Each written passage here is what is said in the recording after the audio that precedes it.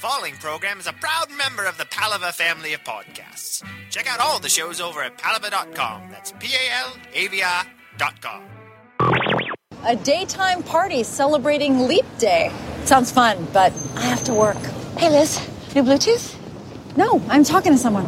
Oh, I'm sorry. I don't see people that look like that. See ya. Wow, that was this creep I went to college with. Such a nerd. And this is coming from someone who wrote lyrics to the song the Cantina Band plays in Star Wars. Fig Grindan, the Cluehorn Man. No. He's from Clackdoor 7.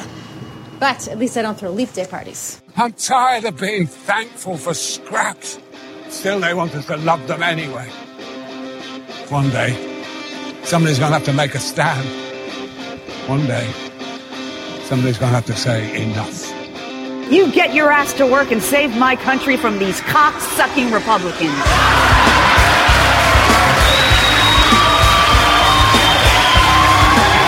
He's riding his horse through town to send those warning shots and bells that we were going to be secure and we were going to be free. Too little, too late, too obvious. Madam, you are a clear and present danger to the safety and security of this nation. When it comes to bullshit, big time, major league bullshit, you have to stand in awe of the all-time champion of false promises and exaggerated claims, religion. No contest. No contest. Reveal to us God's will that we may blindly obey. Free us from thought and responsibility. We shall read things off you, then do them.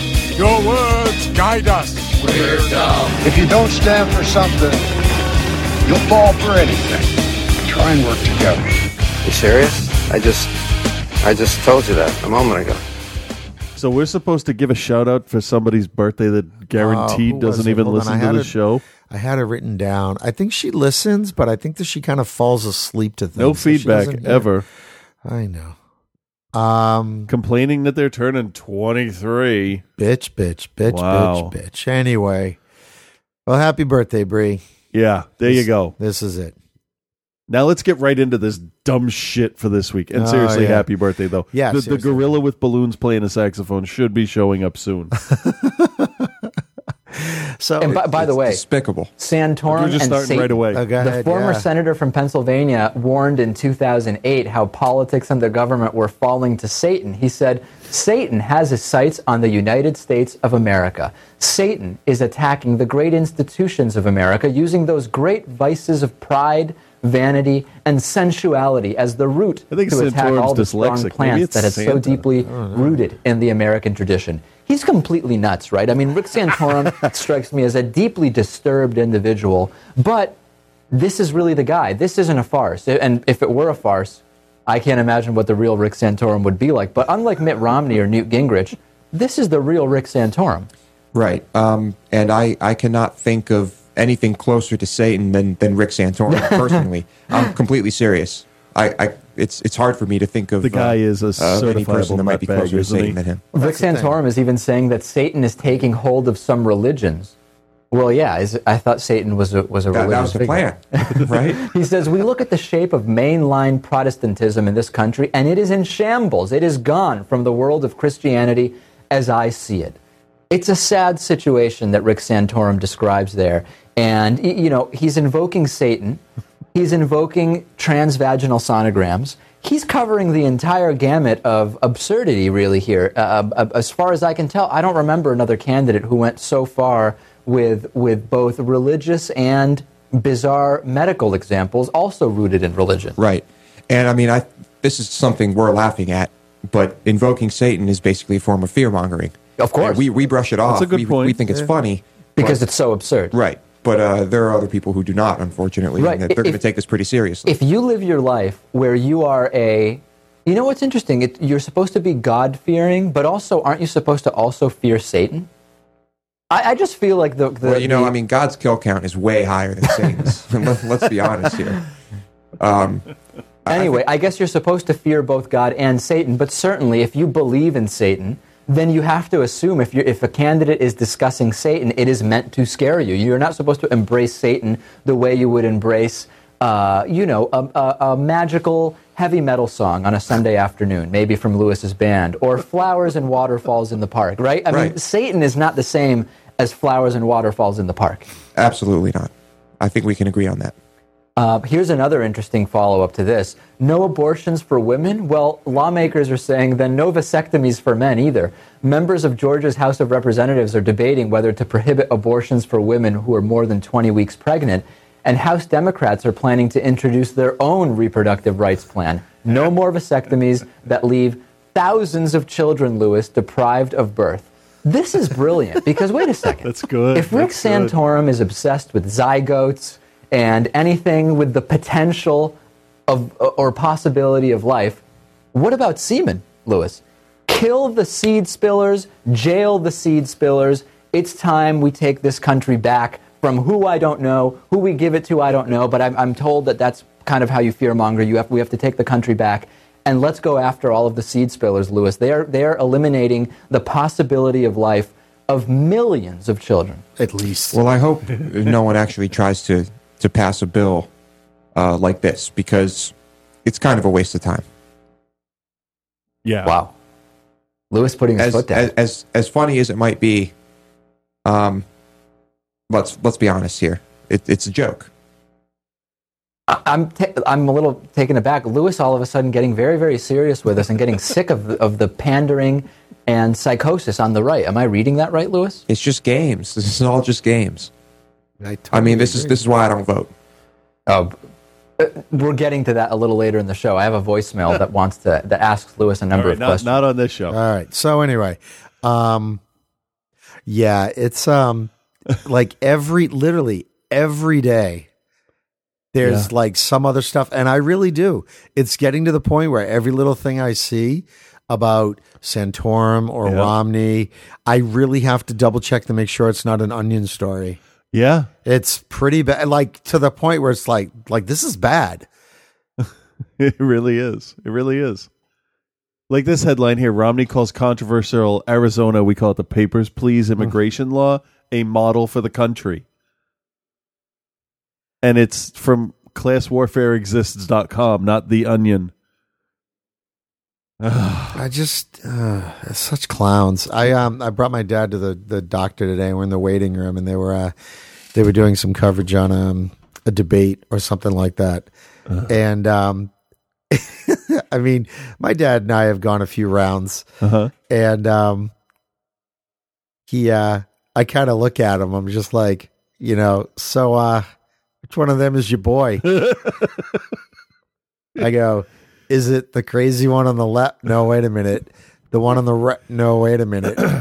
The joke in the middle? No, wait a second. Can it be? Who was the joke in the middle? Gingrich? No, it went from left to right. It was Ron Paul, Santorum, Romney, and Gingrich. Oh, okay. And I'm like, Dad, really? Because quite frankly, the Republican race for the nomination is a big, giant Saturday Night Live skit. To be totally fair, I don't think that would be the Republican Party he grew up with. That he knows it's totally different. Well, it's so funny because it gets to a point where you kind of look and go, you know what? We need Sarah Palin to inject a little bit of sanity into this. Let's get Christine O'Donnell in here. She is not a witch. Exactly. Oh, so who? What did he say? He just shook his head. He goes, each and every one of them is an asshole. Good. I'm like, yeah, good. I like that more and more Republicans are actually coming out and saying, these are not our people. Yeah, wait. This is the Barack Obama re-election campaign of exactly. the GOP. They're sitting it out. They really are. These are the clowns they're sending up. I really feel like after every time Santorum's on the news, he gets a text from the White House that says, thanks for the bump. LOL. No. And Santorum would text back, just doing what I can to get you reelected, buddy. There is no way that because then Santorum goes, crazy. I have a black friend. Well, half. Don't get excited. Speaking of getting excited, let's listen to these fucking fat-ass douchebags. Now, an unmentionable, a story you won't hear anywhere in the liberal national media, or nearly all of the national liberal media. Hollywood is once again trying to indoctrinate our children. Oh. 2 new films out this year. Hold on. Can you guess what they are? What's it? 2 new films. Yep, for indoctrinating children to the liberal agenda. Children. Well, one of them's easy. Safe House, clearly. Absolutely. And Prometheus. And I don't know. I'll give you a hint for one of them. Yeah, The Vow. One of them is all hippie tree hugging crap, according to them. Oh, is it that Paul Rudd movie? No. For kids. This is stuff for kids. I don't know. Arrietty? That's one. Yeah, okay. How the fuck that makes sense, I have no idea. I don't know. It's the Lorax. Obviously, the Lorax is a left-wing liberal agenda bullshit. You know, don't cut down trees. The thing is, though, all Dr. Seuss is sort of lefty, like, don't be an asshole kind of thing. I see Horton Hears a Who as like an anti-abortion story. If you look into it kind of deep, because it's a person's a person, no matter how small, that kind of thing. So that's the only variation from the whole thing. But you know what? That's whatever. If that's what he... Yeah, I don't know. Do you know Dr. Seuss coined the word nerd? Did he? Yeah. Good for him. I read that today. Let's get back to this dumbass. Mainly with an agenda plainly demonizing the so-called 1% and espousing the virtue of green energy policies, come what may. The first one is an animated feature from Japan entitled The Secret World of Arrietty. It tells the story of a foreign... Wasn't The Borrowers a book series before it was a cartoon, before it was The Littles, before it was Arrietty?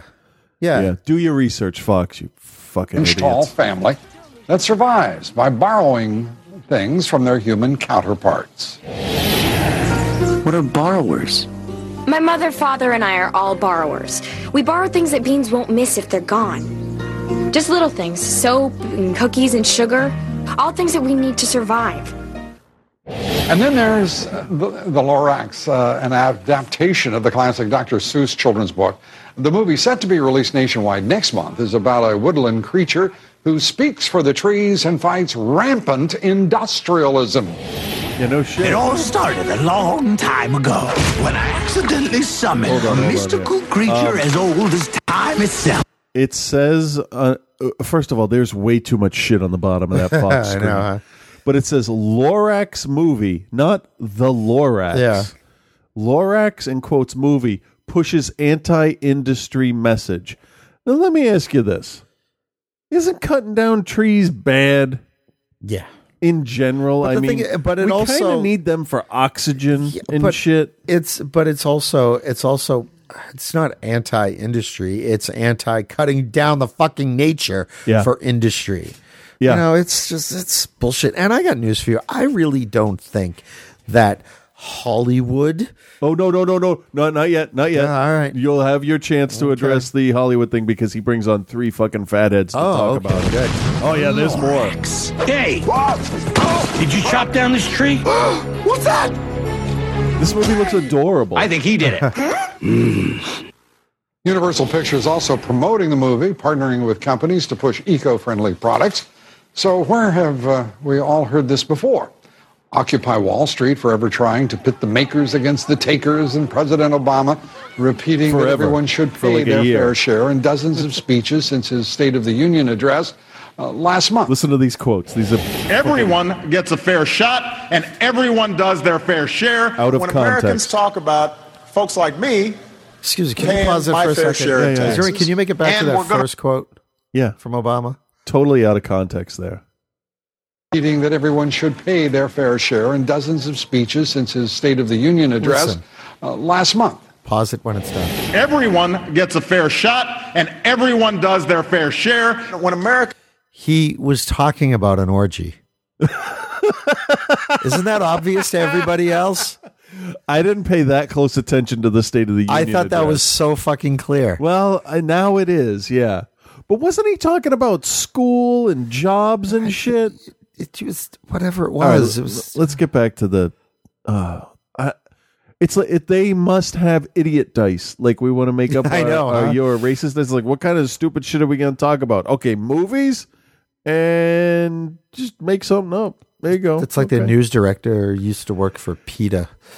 Oh, shocking. Americans talk about folks like me paying my fair share in taxes, and we're going to restore those American values of fair play and responsibility. Americans who can't afford is that a bad should thing? pay their fair share. And that everybody should get a fair shot, and everybody should do their fair share. Yeah, wow. the group sex. Fair share. The president's liberal friends in Hollywood targeting a younger demographic using animated movies to sell their agenda to children. No. Well, joining me now, three of my favorite American voices, radio talk show host Steve Cochran, radio talk show host Matt Patrick, Dom Giordano, also radio talk show host. Great to have you with us. I think we should say talk. Okay, before we continue, which one is the dissenting voice in the group? The one in the middle. Wearing the white. Oh, I'm disappointed. The answer is none. Oh, okay. Show host Hall.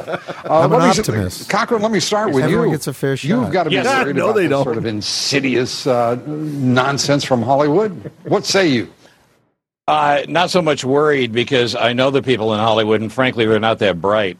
Too many times they make more money than you do. We give up parenting to other people, and it's our job to parent, and it's our job to course correct if our kids are getting a message we don't agree with in our own household. So if you're taking your kid to a movie like that, theater. It's probably because you want to see that message to begin with. I just don't think Hollywood's got that kind of power in the big picture, and I refuse to allow parents off the hook to say they do.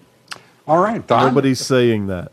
Well, I think parents, I agree with that, Lou, but you know what? Parents need a break also. We need a safe harbor. I remember when Nickelodeon started doing this stuff. The Muppets were at the National Press Club, and they had...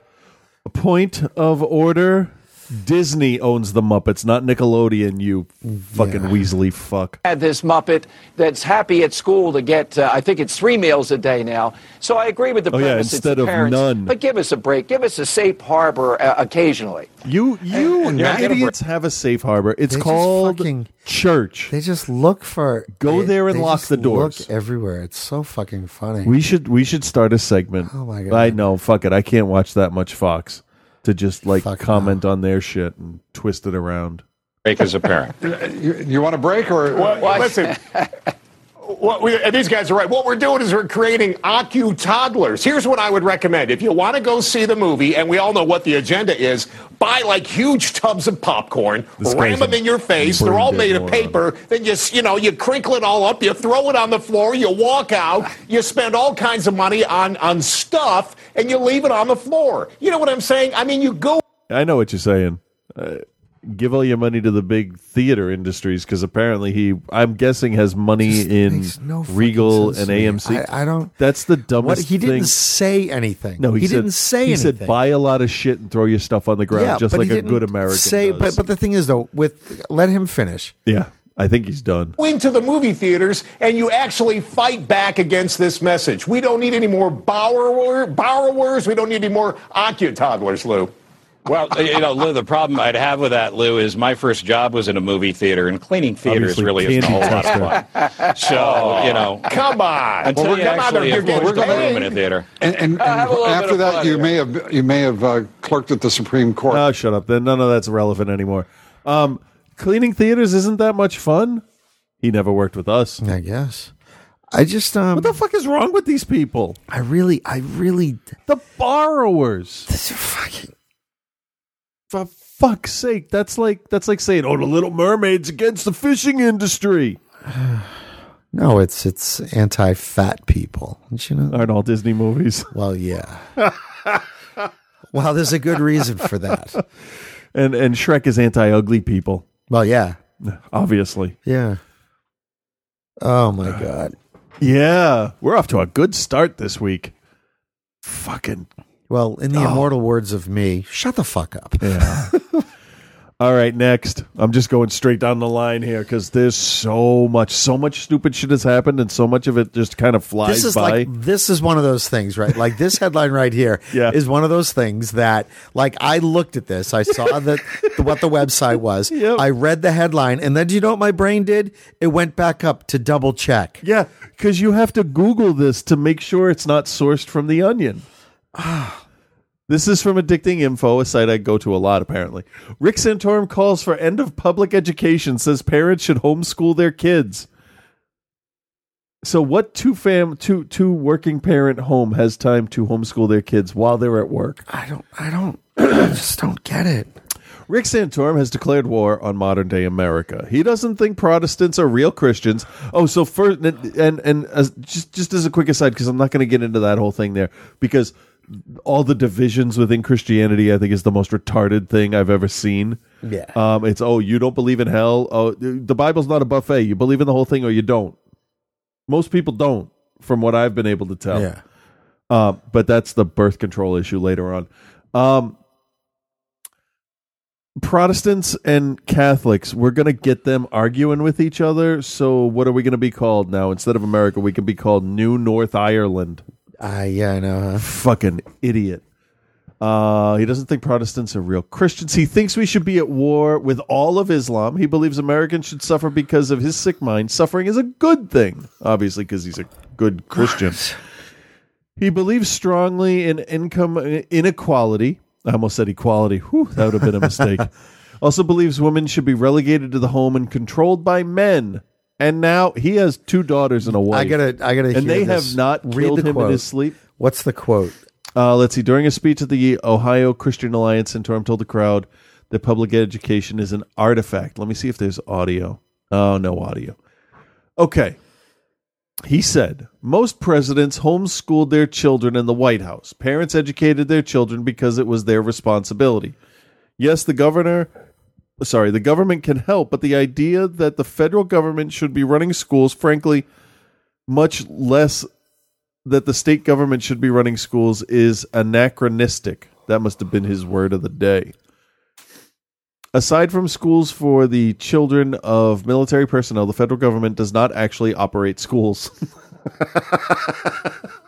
I love it when they say something and the next response is, yeah, that's not true. Yeah, exactly.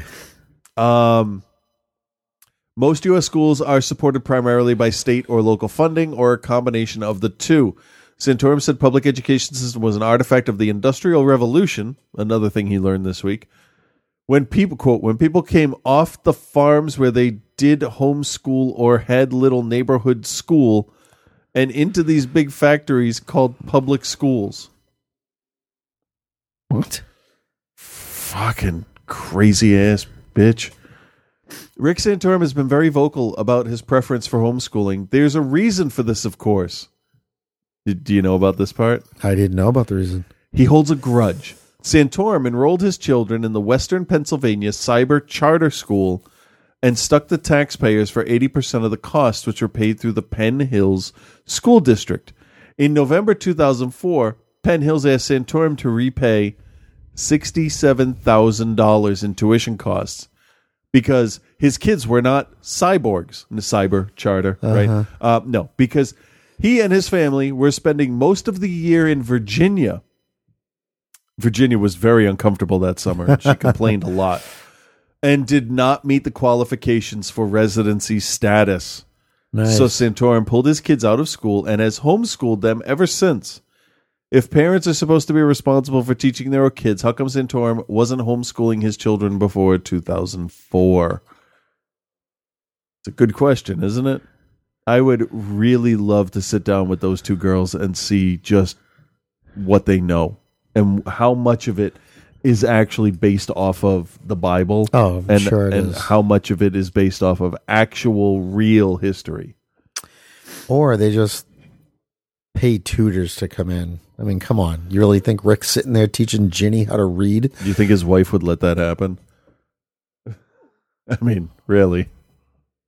I don't trust that man to put on his own sweater vest.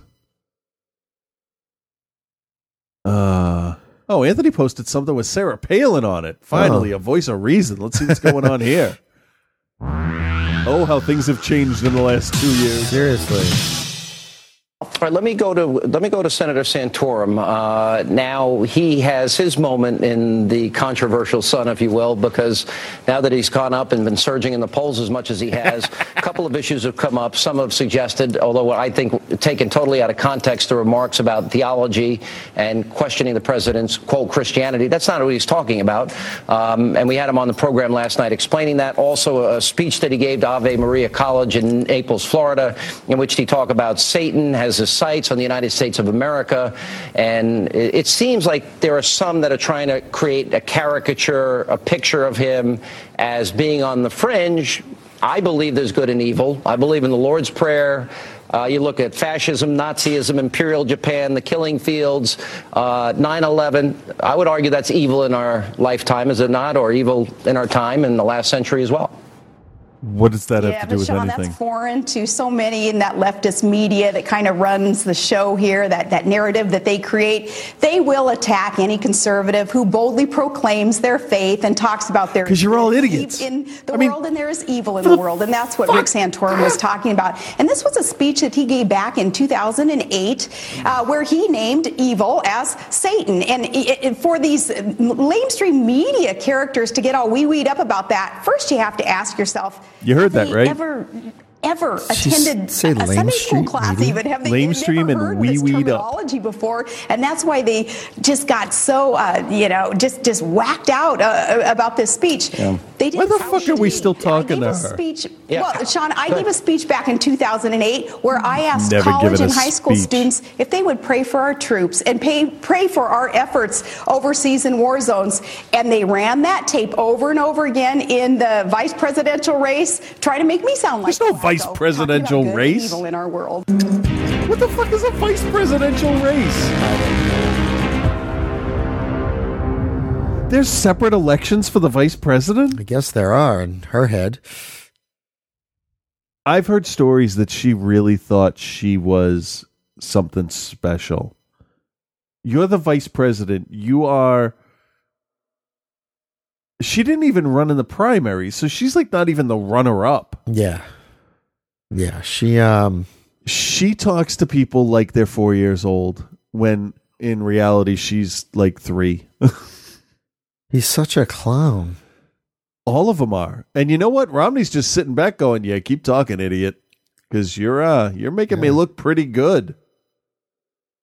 They're all going to lose. There's no way logic and reason can stand up.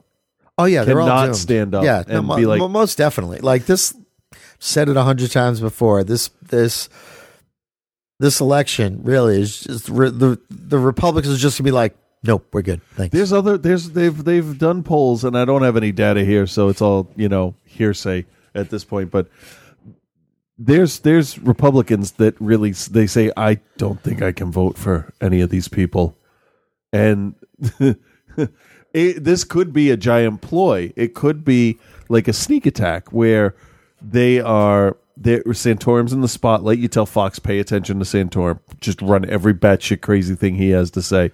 And then, Romney will just slowly gain momentum, and he will seem like the reasonable person out of the group when Huntsman was the reasonable person out of the group. He believed in evolution, and he had all these like center-right ideas, which is, I think, a good starting point for a Republican, center-right to right, not right to where the fuck did you go? Right. No, do you know what happened with the Republican Party this time around? Okay. Someone in the, quiet powers that be, the stonecutters, whatever you want to call them. Okay. Yeah. This is what happened probably about a year ago. Okay. Yeah. They were sitting there reading Boys from Brazil. Okay. And he's sitting there thinking. Wait, reading? They didn't watch the movie? No. Reading Boys from Brazil, right? Okay. Which is about reanimating Hitler. But they really thought it was about gay sex. No. Because, Santorum's a closeted homophobe. I got a thing. I mean, no. Yeah, okay, go ahead. So she's sitting there reading this story about a group of people who tried to reanimate Hitler. Right. All right. And he reaches over, he grabs, a little candy dish there, grabs a jelly bean, and he goes... Jelly bean. Wait a minute. Yeah. If we could reanimate Ronald Reagan, we could win this thing. And that's what they're all doing. Yeah. Okay? They're just like, okay, you guys, just do your thing. We got something. Okay? And I'm telling you, in about 2 months, okay, it's gonna look like Vader at the end of Sith. Senator Sifo Dyas has set up a cloning chamber. Exactly. All right. So they're gonna reanimate Reagan. So what? Reince Priebus went and saw the cloners and is like, so, it's like, I wasn't aware that you have cloned new candidates for us. So, really, they get because that's the only fucking way. If they reanimated Reagan, he would run against Obama on the Democrat ticket. Yeah, I mean, and you know what? I'd vote for Reagan. At this point, I would vote for Reagan. If it came down to Romney, Santorum, Reagan, and Bush, and Nixon got shit done. Nixon would just punch somebody in the face. It's my turn again. Want to see my tricky dick? And then he'd punch upside your head. I can't dick slap you. I can't separate Nixon from Futurama from real life Nixon anymore. But you know, the robot body's like, I'm back. But there's no. But you know what? Either that or they're looking in colleges now for graduate schools for the next Great White Hope or something. But I mean, they're going to have to wait a while because you can't run for president until you're 35. So true. Well, you can still look in colleges. Yeah. So they're trying to groom. You're going to find Democrats. They're trying to groom the next Great White Hope. Why has he got to be white? Whoa, because he's a Republican. Exactly. Oh. Okay. So we did the Santorum with the Satan thing. I love this story. This is, you know what? Okay, we're going to do a break, and then we'll come back and we'll do this one. How about that? Yeah.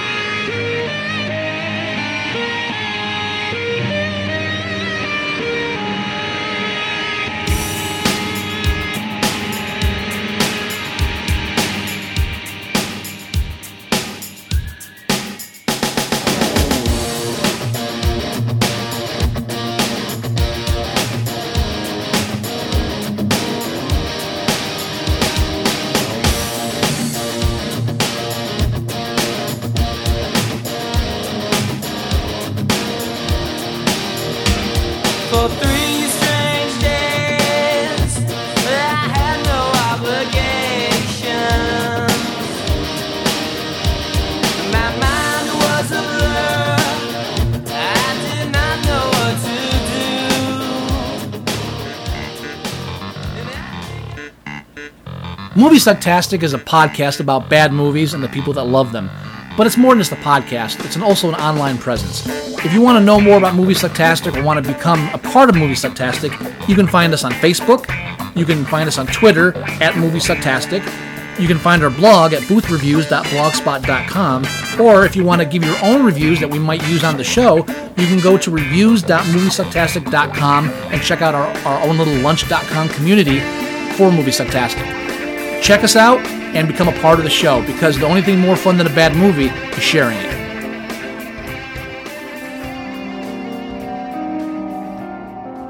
Hammer Film Productions began in 1934, and after producing almost 200 films and television programs, the studio is still releasing and re-releasing new and classic film titles. 1951 Downplace is the podcast that brings you the story of the great Hammer films, one movie at a time.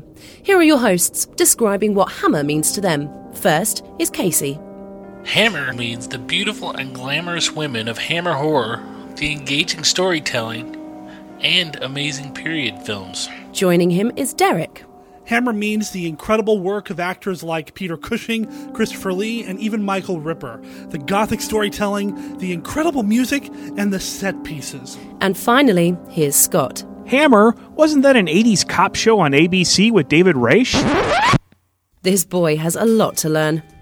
Join our hosts as they make their journey through the Hammer Films catalogue and discuss each film with critical opinion, historical facts, production notes, and other information about these classic films.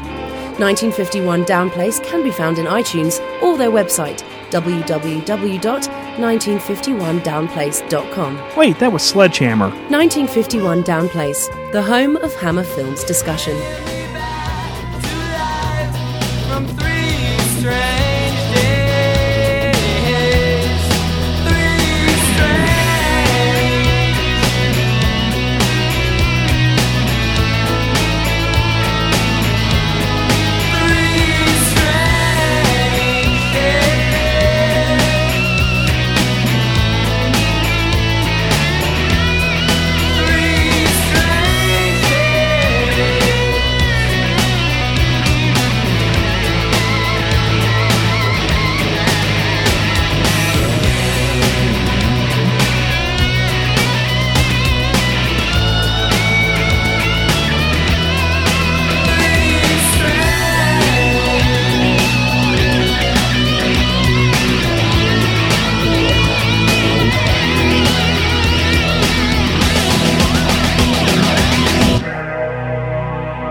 Okay, so before we get to this other one, let me just read the headline for this so people can stick around. Kristen Gaffney fights for child after, quote, unknowingly signing adoption papers with man she met online. I don't understand what any of that is. She signed her kid away to a dude she just met. Fights after. There's video to it. So, all right. But anyway. Sorry, the blonde hair is just one more stereotype. Just, is it a stereotype if it's true? I know, huh? It's just anyway. It's just we just alienated all of the 2 blonde women that listen to the show. Yeah. Sorry. So anyway, local news. Local news that I think did get kind of national. Lin, City of Sin. There's 2 girls after school. One called Wanna Hoe, and they, I'll kick your ass after school. So they all get together at this park, off school grounds, right? After school hours, right? And they have a fight. A lot of hair pulling. One girl, I mean, they fought. You know what I learned from that video? Did you see the video? Just from the beginning, what I learned from that video? What? I'm going to teach my daughters to fight. Yeah, because if I taught my kids to fight, that girl would have gone down in about 5 seconds. Yeah. Did you watch the whole video? I saw what they put on the news. Oh, okay. No, I watched the whole thing the first night. I've seen bad fights before. Well, I watched it the first night because I knew that it would eventually come down. It came down like the next night. So I watched the video, and it's this fight. There's a lot of hair pulling, a lot of punching in the face, stuff like that. Kids taping it. Everybody's got cell phones out. Right. All right. At the end of the thing, and it goes. They said it was 10 minutes long. Yeah. Video is 8 minutes long. That's endurance. All right, for a fight. That's pretty good. So.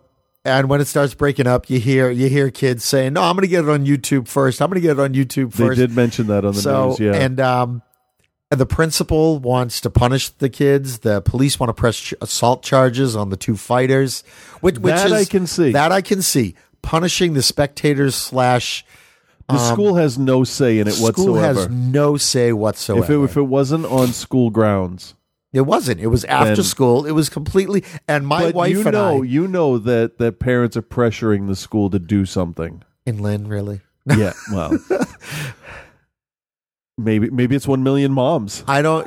But here's the thing. Like Julie and I got in this big discussion. She's just like, "How can you think that's okay?" I said, "No, Jewel.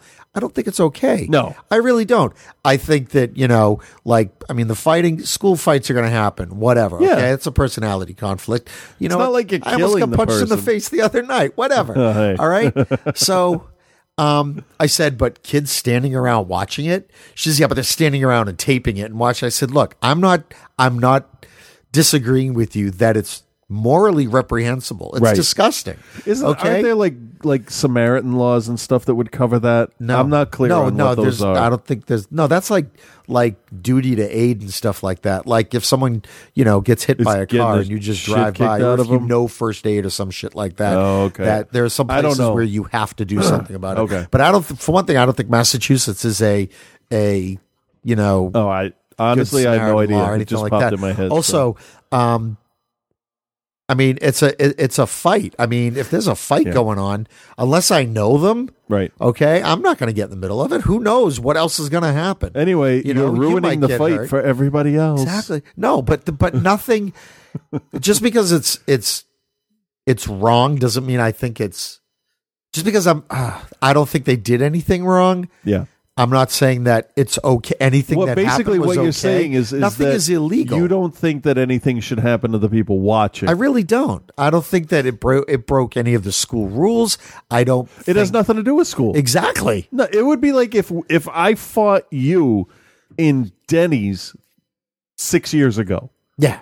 And work got mad at us. Right. It would have nothing to fuck. Yeah. Exactly. So because we're not in uniform. Right. And were those girls in a school uniform? Was it? It was Lynn English. I don't know.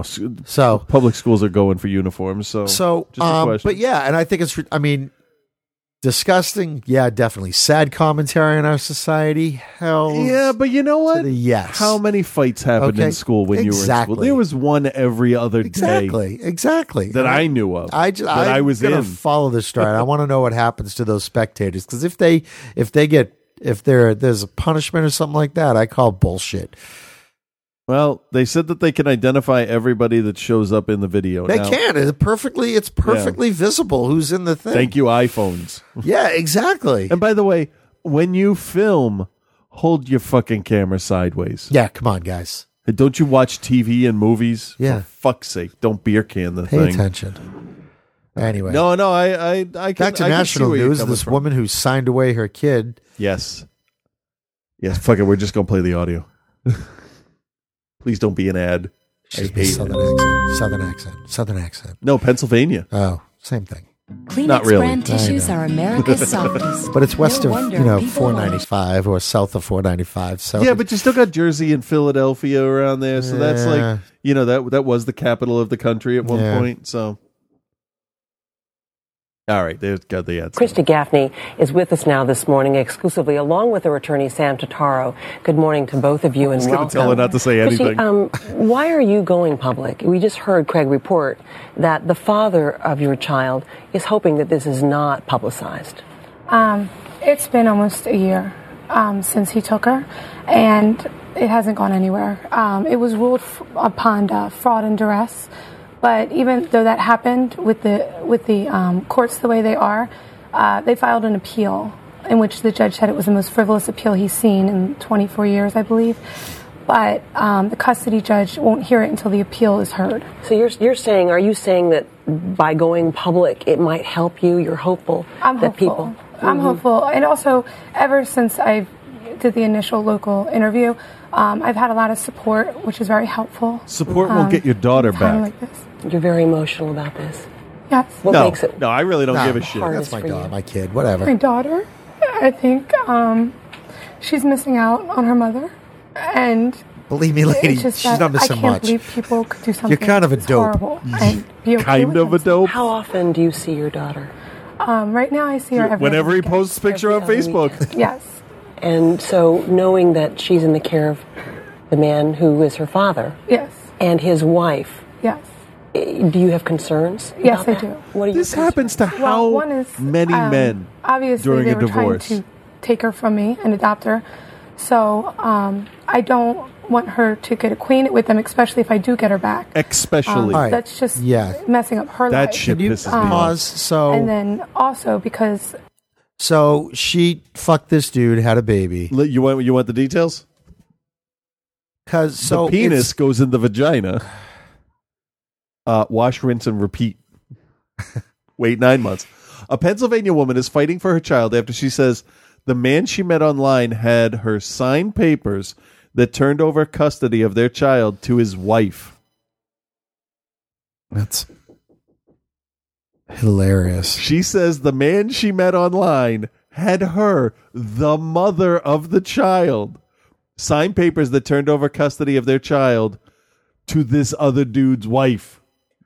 That's fucking awesome. Christy Gaffney met her lover. I hate that word. I know. Emmett Dippold. Hey, Really? he's pretty smart for a dip. Yeah, I was going to say, she got outsmarted by an Emmett. Emmett, yeah, and he's not even an otter. On an online dating site, and the couple eventually developed a closer relationship. When Gaffney became pregnant... They fucked. Pretty much. Dippold presented her with papers that Gaffney says he explained would give him partial custody of the child. Dippold had previously revealed that he didn't have children because his wife had trouble conceiving. But when Dippold didn't return with their child one day, Gaffney told NBC 10 that he revealed that the documents were actually adoption papers giving Dippold and his wife, to whom he was still married, custody of the child. Gaffney's response was, "Don't!" Yeah. Gaffney went to court to overturn the adoption, and the judge ruled in her favor. However, the couple plans to appeal the decision. While Gaffney might have found herself at the center of an unexpected adoption case, her story is certainly not the first to take a sudden turn. She's not the first dumb person on the planet. Oh, there's an update at the bottom here. It says, after raising 5 daughters, Anita Tedaldi adopted a baby boy to fulfill a dream of adopting a child. However, 18 months into their time together, the mother gave back the child because she felt they weren't bonding. Tedaldi, said the decision was difficult, but the baby was later placed with another family. In 2010, Tori Hansen also decided she didn't want her adopted son and sent the boy, who was 7 at the time, on a plane back to Russia. Remember that? Oh, yeah. Just the kid, with a note explaining he had psychological problems. How is this the same thing? It's not. The adoption agency filed a child support suit against Hansen. Court date is set for March 27th. Update.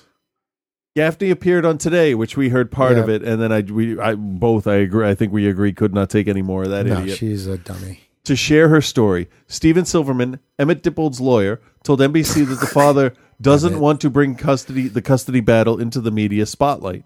And that's his right, I suppose. But it's also her right to do the exact opposite. The document was signed in its entirety before 2 notaries who have testified under oath in court that she signed the document, Silverman told the station. Emmett Dippold has no interest in disparaging the birth mother. I'm here to make a plea to this woman that it is not in the best interest of her daughter to create a media sensation about this baby. Gaffney's 14-month-old daughter currently lives with the Dippolds. Comments? Yeah, Comments go back up to that here? video. This is the problem with online dating. Okay. With that. I don't know. Oh, that's like other related stuff, not related to this, though. I just think it's funny. The problems with online. Yeah, well, yeah. Comment. I just, fucking dummies. This is the first comment from Ray48. This is a case of buyer beware. She met a stranger online and became pregnant within 6 months without marrying. That's a recipe for heartbreak.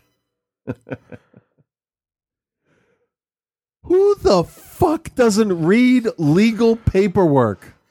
Get a lawyer? When it concerns your child, your unborn child? It's fucking crazy. I don't hate to be, but I am reticent to be the asshole in this whole case and say, tough shit. Well, you're an idiot. You're an idiot. She kind of got what she deserved. Yeah, but you know what? They'll end up giving her the kid back. 2 notaries. Yeah, I know, but they'll end up giving her the kid back. I honestly, I'm gonna sound like a total asshole. She's an idiot. Hope not. Emmett's a douchebag. You know what they did? You know what they did? Surrogacy for free. Oh, That's yeah, what they totally. did. Good Totally. for him. They didn't have to spend $50, $10, whatever $1,000. And you know who to do wins? It. You know who wins in this whole thing? Our listeners. Well, besides them, they win all the time. But do you know who wins in this whole case? No. The lawyers. Oh, absolutely. Absolutely. Oh, no, I think we should keep fighting. I want to buy a boat. Exactly, yeah. Oh, I have 2 kids going to college soon. Oh, man. You're going to like this one. Santorum says college is a myth. BBC weatherman predicts bucket loads of cunt. Please tell me this video. I hope there is. Oh, that's hilarious. Oh, come on. Did they play it? I hope they don't bleep it. Come on. Have some ice on the roads through the night and into Sunday morning. Right, Oslo, it is simply a lovely winter's day tomorrow. Bucket loads of sunshine across central and eastern areas. Some showers will continue. What the fuck? Have some ice on the roads through the night and into Sunday morning. Right, Oslo, it is simply a lovely winter's day tomorrow. Bucket loads of sunshine across central and eastern areas. Some showers will continue. That's not even a normal mistake. That's like, how do you? So it's going to be sunny tomorrow and lots of children fucking. I don't. Wow. That's ridiculous. We don't even need to read the story for that. That's just hilarious. There's barely what is his any excuse? Just thought it was going to be a great day. It's. What does it say? Deacon, who has been forecasting weather on the BBC for 5 years, acknowledges the mistake on Twitter. I think the less said about that, the less said, the better about that last broadcast. Did you say a naughty word? BBC journalist Faye Harland asked, or was it a wardrobe malfunction? And he replied, not a naughty word, the naughty word. That's awesome. Deacon certainly isn't the first broadcaster to slip up on air. WNYW Ernie Anastas famously told the weatherman to keep fucking that chicken in 2009. I swear we had that on the show, too. Shit. He was then seen in the Danvers movie theater. Oh, my gosh. What else is in the news? Let me just see what I got here for some updates here.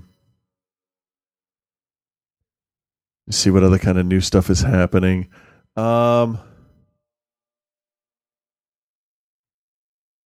Oh, did you see the Virginia vaginal fucking alien probe thing was shot down? I did not. Yeah. It's endovaginal. I don't remember exactly what it's called, but it sounds like a female transformer. Endovag? Transform. Sounds like a Bond villain. Yeah. Hey, did you see 30 Rock the other night? What happened? Tuxedo Begins. Oh, that was actually kind of clever. That was really, really great. That was actually I've watched it clever. 4 times. Really? Oh my God. So damn funny. Huh. Yeah, her slow transformation into a Batman villain. Yeah. Was and then the one good. little thing, did you see the one? It was like 3 frames where he has a cape behind yes, him. that was so weird. That was it just so kind of good. billowed out from and his then that was it. shoulders. You never saw it again. Yep, It was yep. awesome. Okay, Really this funny. is from the Telegraph. Kinky nuns tattooed Christ to spark protests in Spain. All right, now wait a minute. This is a badly written headline because did they get tattoos of Christ? Right. Or did they put tattoos on Christ? Right. Let's read and find out. Catholics and conservatives have denounced as blasphemous 2 recent exhibitions in Madrid featuring kinky nuns in lingerie. I don't see the problem. And neither. Tattooed and near naked Christs. First of all, Jesus is always almost naked. He's got that strategically placed towel that's going to drop at any second. So it's not kinky nuns tattooing Christ. No. It was kinky nuns and a tattooed Christ. Yes. Spark protests in Spain. Wow. This, man, punctuation. Well, it's the Telegraph. Fascinating. I don't know if that matters or not. No. Catholic group AES called a demonstration for Friday evening, should be called for a demonstration Friday evening, outside the Fresh Gallery in Madrid against its latest exhibition, Obscenity, a collection of photographs by Canadian artist Bruce LaBruce. That dude's parents hate him. Great. The 50 pictures on display include a portrait of Spanish actress Rosa de Palma in a black and white habit and see-through corset with a rosary between her teeth. Note to self, Google that name. One shows a well-known singer, thank you for getting on top of that, Alaska, dressed as a sexy saint with a communion wafer on her tongue. No, very suggestive. What was her name? Rossi, Rossy, de Palma. While in another, she hugs a tattooed Christ to her breast in a kinky tribute to Michelangelo's Pieta sculpture. I think that's how you say it. She's not what you think. No? Let's see. You know Sandra Bernhard, right? Yeah, I've heard of that dude. Yeah. That's Marilyn Manson. You know, it's a mix between Marilyn Manson and Mia Bialik. She's got the same nose. Yeah. But still, naked is naked. I don't care. Yeah, well, I just don't understand how she could her nose could possibly be bigger than her head and still fit on her head. Around 50 protesters demonstrated outside the Fresh Gallery Friday evening, bearing placards reading, "For a unified and Catholic Spain, and God exists." Okay, I think they're just pissed off because this chick is ugly. "Respect the sacred, no to blasphemy," they shouted. Probably sounds better in Spanish. They don't dare with the Muslims, said 78-year-old Michael Soto, a retired engineer. They dare with us because we are pacifists. Well, because we're not going to cut anybody's fucking head off. Really? The Catholics are pacifists? Oh, come on, Chris. Really? I'm sorry. No. I don't know. I didn't know before we did the show. Now, this dude from Spain is saying that the Catholics are pacifists. I know. That's ironic. There's a Monty Python skit that brings to mind atrocities in the church. Yeah, I think there's a whole movie. Maybe a couple of books, too. I think that's you know what, funny. and I guarantee you that it's a bunch of guys in robes with big hats that nobody ever expects. Fucking hypocrites. After the opening of LaBruce's show this week, oh sorry, I skipped a paragraph, which is one sentence. In a separate exhibition at the National Spanish Theater, a photograph of an actor posing naked as Christ with a religious painting over his privates was branded as blasphemous in a petition signed by over 40,000 Spaniards last month. No one expects that. I would not expect the painted genitals of Jesus. I bet Jesus didn't expect it either. Can you imagine if they were actually up there looking down going, really, dudes? That's the best you got for me? First of all, I am not white. Second, I am ripped. So that's okay. And you're going to need more paint if you're going to paint my dick. Bitches. Responding to the Franco Foundation's denunciation in an email, he said it was ironic that a group that supports fascism condemns the show. Fucking, I'm bored with this. Yeah. Sorry. What's next? I like stupid people. OSU football player asks Twitter followers to, quote, show some hate to an atheist. Again, atheists hated more than rapists. Now, what if an atheist gets raped? Nobody gives a shit. That's like a tree falling in the woods, bear shits in the woods, Pope shits on a bear, whatever. So if the Pope yep, rapes an atheist while shitting on a bear who's shitting in the woods, on a bear, and the bear doesn't have Charmin toilet paper, and then Spock negates scissors, lizard poisons Spock. Yeah. Yeah. But what if you are an atheist and a rapist? Are you even human at that point? You are, and what if you're? Did you ever watch Arrested Development? Oh yeah. To the point where, what's his face was an analyst / therapist, and combine that, so he's an anal rapist. Yeah, an anal rapist. Yes, anal rape is funny. So it says here, hate as an emotion can be a very powerful motivator for both good and bad. You think? Well, you got to start off with something that like grabs the reader, right? Yeah. The hatred of racism has helped propel civil rights. The hatred of sexism has helped propel women's suffrage. The hatred of Rick Santorum has bolstered the gay movement. Oh, by the way, that last line I made up, but in was it DC today? Let me check my phone. I thought there was something really good that happened. Was there a parade in DC? Maryland State Senate okays gay marriage measure. Oh, good. Yeah, so now the governor will vote it down and blah, blah, blah. Let's get down to brass tacks on this one and just get this one over with. It is a hatred of the other kind that concerns most of us. Hatred towards people, especially when I skipped ahead. When manifested physically, such as the brutal beatings of homosexuals, lynching of black Southerners during the civil rights era. Hey, how come nobody and Jon Stewart brought this up the other day? The name Lynchburg, Tennessee, right? And he kind of stopped for a second and made a joke about it. Like, why has that not been changed? You know. I don't understand that. I don't know. It's like living in Shooter, N-word, South Carolina, or Rape Town, USA, Strange Fruit, Georgia. A little more intellectual one there, right? Yeah, I like that song. It's fucking creepy and sad. Let's see. Everyone is perfectly free to hate anyone they want, but when someone directs hate at an individual or group of people or asks others to, quote, bring the hate, I honestly prefer bring the noise. Yeah. Over bring the hate. Bringing the noise doesn't take as much energy. Or you could bring the funk. Yeah, that is true. That is true. Which is a variation of the noise. Yeah.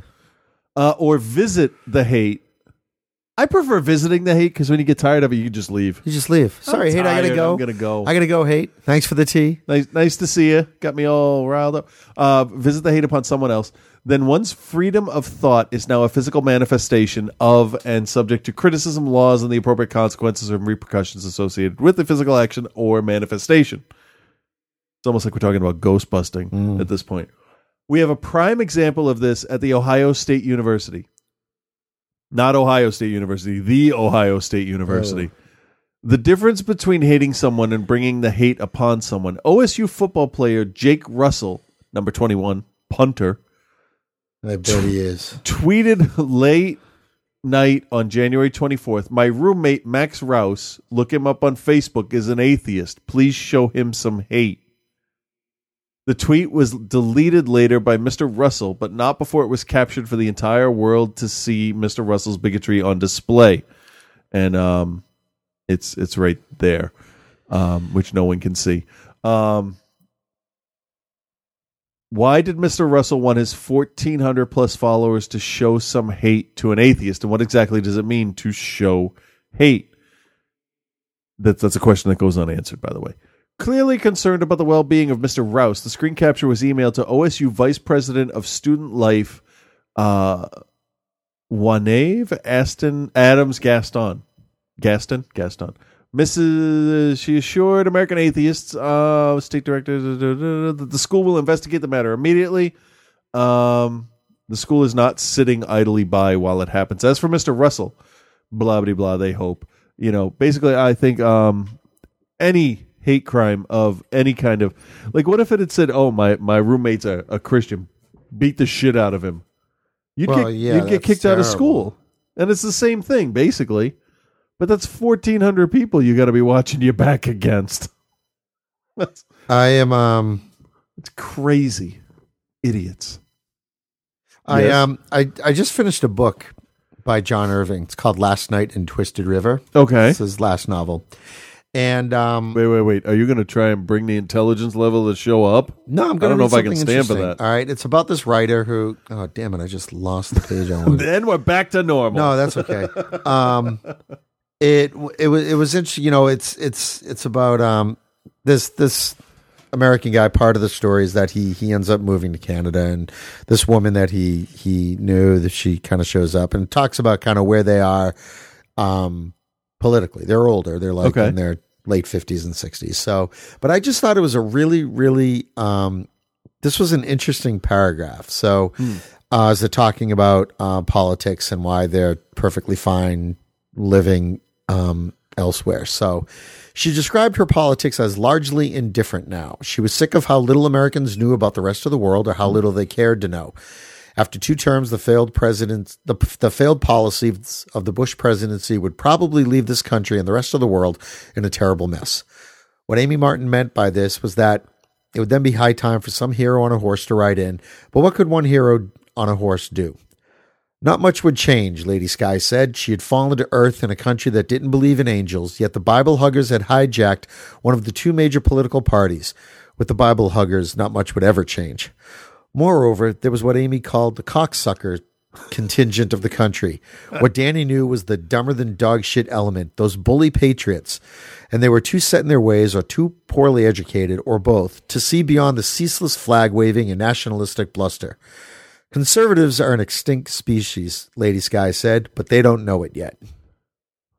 So, I just cocksucker. I really liked that whole, the dumber than dog shit element, those bully patriots. Bully patriots. That's a good phrase. Yeah.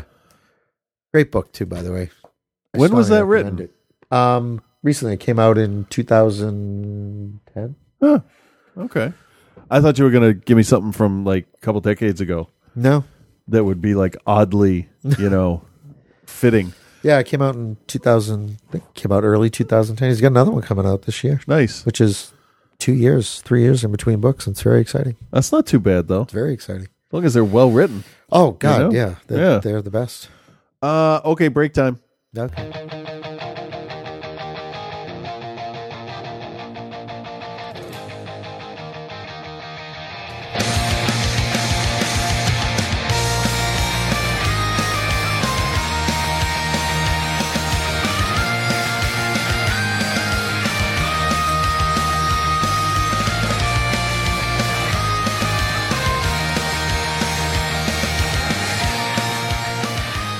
Hey everybody, I just want to take a second and tell you about a new website that is actually really interesting. It's called Beer Giver, BeerGivr.com.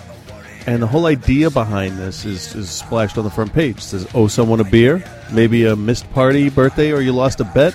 No excuses. Time to pay up. Here's how it works. Through Beer Giver, you can buy an individual a drink or a round of drinks. All you need are 3 pieces of information, personalized message, dollar amount, and the person's phone number. The friend will get a text message with a gift code, which is essentially beer money. You show your phone to a bartender at a participating bar, and you have money taken off your bill. Or if you're not at a participating bar, they can forward the money to their PayPal account. So essentially, free beer. This has been started in the Baltimore area. Some of the following bars and restaurants that currently accept Beer Giver are Alewife, Alonzo's, and Loco Hombre, Bad Decisions, Bartenders, that's in Canton, Brewer's Cask, Bond Street Social, Dark Horse Saloon, Finnegan's Wake, John Stephen Limited, Langerman's, No Idea Tavern, The Americana, The Hill, Tommy's Downtown Tavern, and the Waterfront Hotel Bar. Honestly, I think this is a fantastic idea, and I really can see this taking off. Check out the website if you live in the area or if you know someone in the area, in the Baltimore area. So it's BeerGivr.com, Beer Giver. And while you're at it, why don't you follow him on Twitter at Beer Giver, BeerGivr. And of course, you can find him on Facebook, Facebook.com/Beer Giver, BeerGivr. Check it out.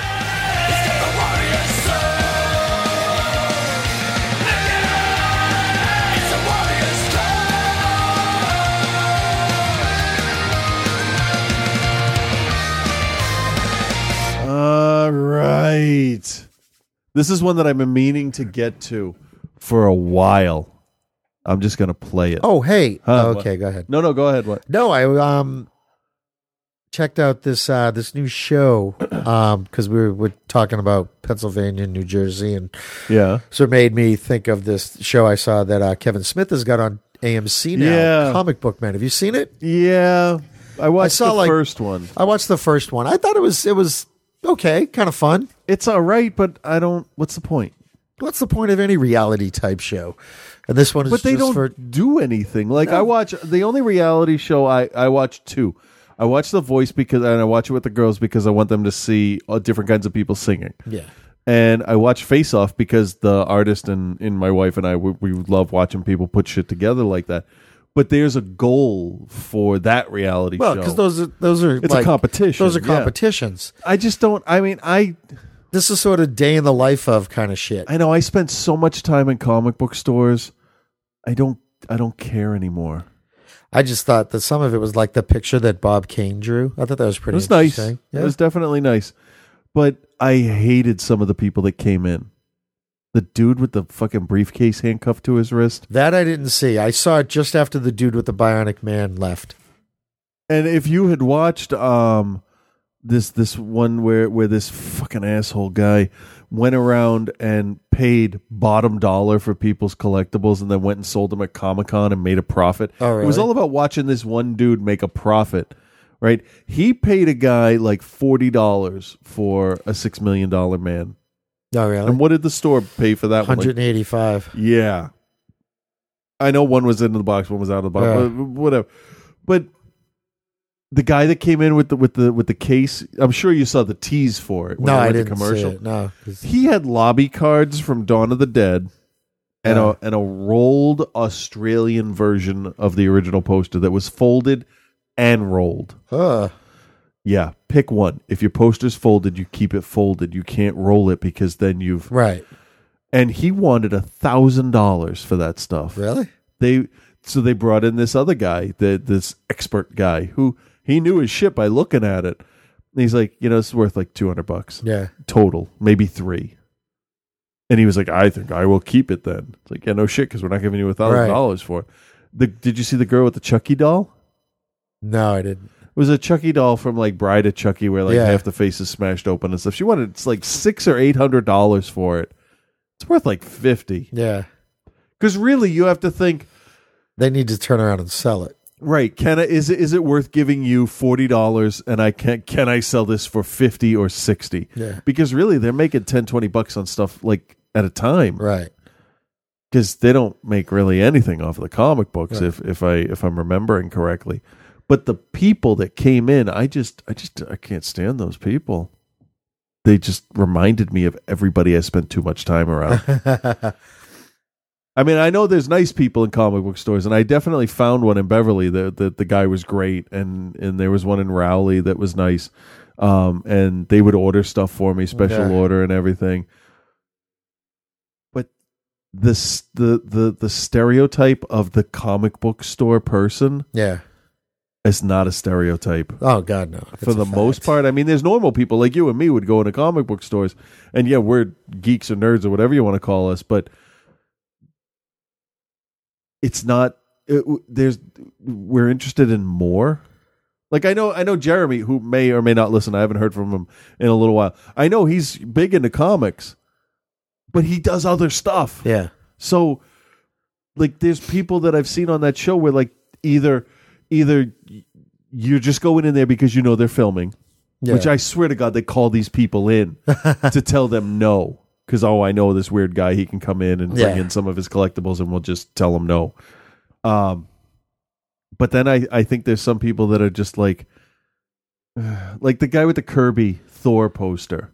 I didn't see them. What did you see then? I just picked some from like the beginning, middle, and end of the show. I saw, like I said, where the guy left, he had the $6 Million Man doll, and they bought that from him. You watched, what, 10 minutes? No, I watched it was like 15 minutes in or something. How long was it? How long it's an hour show. Oh, I thought it was like a half-hour show. I don't know. The baby fell asleep in my arms, and so I'm doing that, and then, well, you know what it was? Like, it was probably about 5:30, 6 o'clock this afternoon, right? Yeah. And Julie, we were going to have dinner when Julie got home, and but Frankie gets tired, okay, but it's a weird time to let him take a nap because then he's going to get, so if I let him sleep, I get in trouble. Right. Yeah, I had the girls go down for a nap once at 4:30 in the afternoon. One time we put him down for a nap at 5 and they woke up the next morning. Oh, that was fucking weird. But it was one of those things. So I'm up like upstairs and we're watching the show, and so he had just like 2 seconds before Julie walked in from work, he woke up, and so we were just sort of sitting there and we're watching. It's just like, yeah, it's a Batman drawing, buddy. And he's just looking. Some of the stuff was nice, and I like how they make fun of the customers when they sit down to do the thing. I won't make time for the show. No, I won't DVR it, or I saw it on demand. I DVR'd one just to see it, but it's not bad. No, it's well made, and the people have personality because they do like what we do. Exactly. Except they have way more listeners because they're attached to Kevin Smith. Right. But it was enjoyable, but it really made me realize that I did not miss people that would argue with me about how the new phasers in the Star Trek movie work. I don't give a shit anymore. I don't give a shit that there's a difference between the commander battle droid and the bridge battle droid. One's yellow, one's blue. Well, yeah. But I'm not going to argue. I don't care enough to argue about that anymore. I used to, give a shit if, what if Venom got onto Wolverine? Who'd be able to stop him then? Blah, blah, blah. What if the Hulk had the Venom suit? That would look so weird. You know what? I'm going to go home and stick my dick in my wife. And I'm going to repeat that until I fall asleep. But it's interesting because like so many different things take precedence in your life, and you think it is the most important thing, and then when you're away from it, it's like I still really enjoy comics. I don't read a whole lot of them, but if a cover strikes me or a story arc or somebody recommends something, I'll pick it up because I like good artwork. I don't like some of the sketchy shit that's been going on, and Rob Liefeld can suck a bag of dicks, but still, even 20 years later, no, the guys, there's websites dedicated to how bad his artwork is. Tracer.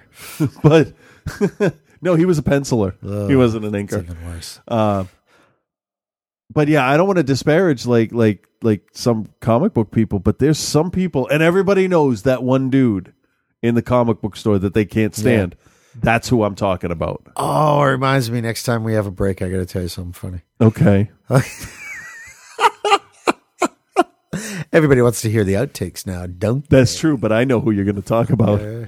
All right. So, all right, ready? I'm just going to play it. Yeah, go ahead. Maybe now. Okay.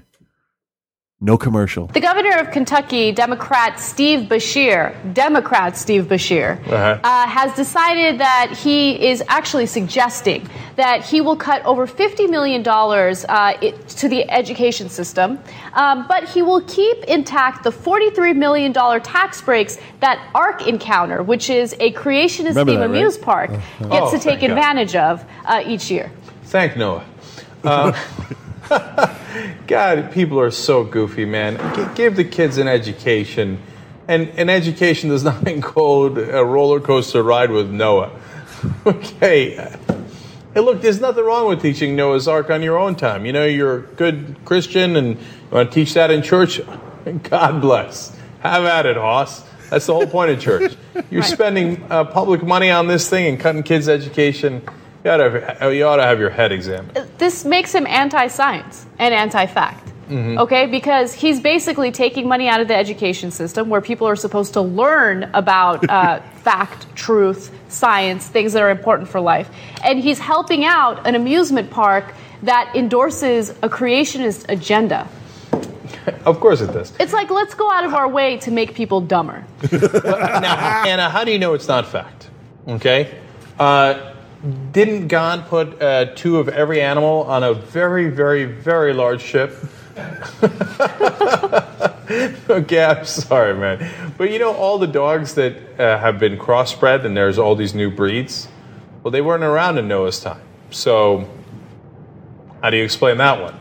How do you explain a million things? I mean, and then they go around collecting all the different little fleas and, you know, things, and be like, okay, come along, Mr. Flea. Well, that's right? Like Bill Cosby's all the Noah different thing. Bugs and animals that live on your skin, which, by the way, is super 2 fleas, creepy. male or female. Noah's like, jump What on! kind of bugs and animals? Oh, you've never seen, like, the pictures of things that live on your skin? No, I have clean skin. I don't know about you. Wait till you get a load of those. There's like all these like microscopic critters that crawl all over you. Good to know. Okay. But luckily, Noah did know that. That's why he invited him onto his skin when he went onto Noah's Ark and eventually landed in Kentucky. You know, they say Noah's Ark landed on top of Mount Everest. Yes, I know. Because but if it really landed there, wouldn't there be traces of the like? No, that's the whole point. Like, they did this whole documentary on it and stuff. There's like this iron deposits or something exactly in the shape of an ark on top of the mountain. Oh my God! And they're like, "Hello, how else did the fleas get here?" I started because you know what, iron deposits can't like form in the shape of a teardrop with points on both ends, right? Whatever. Anyway, yeah. I saw an interesting post somewhere in the Facebook feed there. I really wish I could remember who put it. But it was, you know what, in terms of like teaching creationism versus, you know, evolution and all that in the schools, an interesting idea. Yeah. Don't teach one or the other as, you know, the right answer. Teach about the controversy. That would be a good class. I think that's an interesting class. That's an interesting idea. That is. I like that. Okay. Don't take a stance. Just, you know, don't take a side, but you know what? Teach the fight. Yeah. Yeah, that's a good idea. So I think that was kind of interesting. It's one of those like, wait a minute, why that's so fucking simple. Yeah. Yeah. Why didn't we think of that? Oh, there's this. Is this another could be from The Onion sort of thing? No. This is a I hate other parents type of thing. Oh. So maybe it will open up. There we go. Children shocked as horror trailers shown at Puss in Boots screening. Oh, fuck. You know what? I've dealt with people like this, and all I can say is, you know what? Shut the fuck up. You know what? I can throwing a fucking hissy fit. I can actually speak to this now. So I wanted to read it because there's something very specific in here that relates to stuff I do with the kids. Okay. Young children were reportedly left petrified after a cinema in South London. Petrified. They were turned to stone. Literally petrified. No, that doesn't say literally. But to be fair, petrified can be used to describe fear. Yeah. So, just to show that we're not, what was the dog shit ignorant what? Yeah, dumber than dog shit. Dumber than dog shit, yeah. Accidentally screened trailers for a 15-rated horror film ahead of a showing for animated tale Puss in Boots. Parents were forced to shield their offspring's eyes when the screen at Wandsworth Cineworld, is that in Hogwarts? I don't know. Wandsworth lit up with a graphic trailer for The Devil Inside. First of all, I guarantee you it wasn't graphic. It was probably a lot of screaming and writhing around. I've seen the trailers. An upcoming, quote, found footage style film about exorcism and demonic possession. Inappropriate scenes included close-ups of a woman covered in cuts with demonic eyes, doubt it, and shots of a girl with dislocated limbs writhing on a bed. A separate trailer. I dated her. Didn't we all? A separate trailer for Nicolas Cage starring comic book tale Ghost Rider, The Spirit of Vengeance, also frightened toddlers with its depiction of a motorcycle rider whose head explodes in That's flames. Bullshit. I guarantee you. Well, let me 80% of those kids looked at that and went, "That's fucking awesome." Whose head explodes in flames, shooting fire at a devil who is trying to possess a human. I got to read more of this because I can't say what I have to say until I show you what pussies these parents and kids are. Cinema goer Peter Flynn told the Mirror his 4-year-old daughter Laura, quote, was extremely frightened by what were exceptionally strong images, even by adult standards. You're a pussy, Peter. He added, I tried to cover her eyes, but she kept looking at the screen. This is terrible, Dad. Let me see. Another film goer, Catherine Walker, said, it was every parent's nightmare. Kids watching exorcism trailers. Really? I thought every parent's nightmare was having your kid taken away from you and brutally killed in the woods. That's my terrible dream. Yeah, because then, you got to get up, get your gun, find the fucker, and slowly kill him over the course of a week. Exactly. Oh, you know what else I hate, too? You know what else I hate? What's that? Snow. Yeah, well, it's a good year for you. It is. Yay, global warming. Woohoo. Cineworld Deputy General Manager. Wow, they have good titles over there. Yes, so we should go there. Yeah, I could be Captain Projectionist. I want to be super cool, badass dude guy. David Denner apologized to furious parents after halting the trailers. They said, look, don't be an Emmett. There's not a big deal here. And the cinema proceeded to show Puss in Boots. He told the Sun newspaper, I can only apologize. I would be upset if my children had seen those trailers, which were meant for Underworld Awakening, the next film to be shown. Okay, fair enough. I can understand how that happened. Was it digital? It must have been digital. Had to have been. Then they must have just set the wrong trailer program on it. The next film to be shown, we're investigating how this error happened and action will be taken if appropriate. Basically, we know what happened. Some dude got written up and that's it. Yeah. Local authority Wandsworth Council is now investigating whether the cinema breached legal guidelines for its license. Now, I have no idea how that shit works in England, so I can't speak to that. Which include a condition that children's admission to any work, including trailers, is restricted in accordance with British Board of Film Classification recommendations. The BBFC is very strict, so that's totally possible that they could have breached something. Can I tell you, when I go through the list of trailers on Comcast and I read off the titles, that my girls say, I want to see the Ghost Rider trailer again. Okay. They were 3.5 when that trailer came on, and they are not scared of anything. You know why? Because you don't make it a big fucking deal. Right. You talk to them about it. The worst thing you can ever do, whether you're an adult or a kid, is have your eyes covered or cover your eyes when scary shit happens, because you are going to conjure up the deepest, darkest, most disturbing shit you can think of. 4 feet of snow. To go with that. Well, that doesn't make a whole lot of noise. You do in the snow.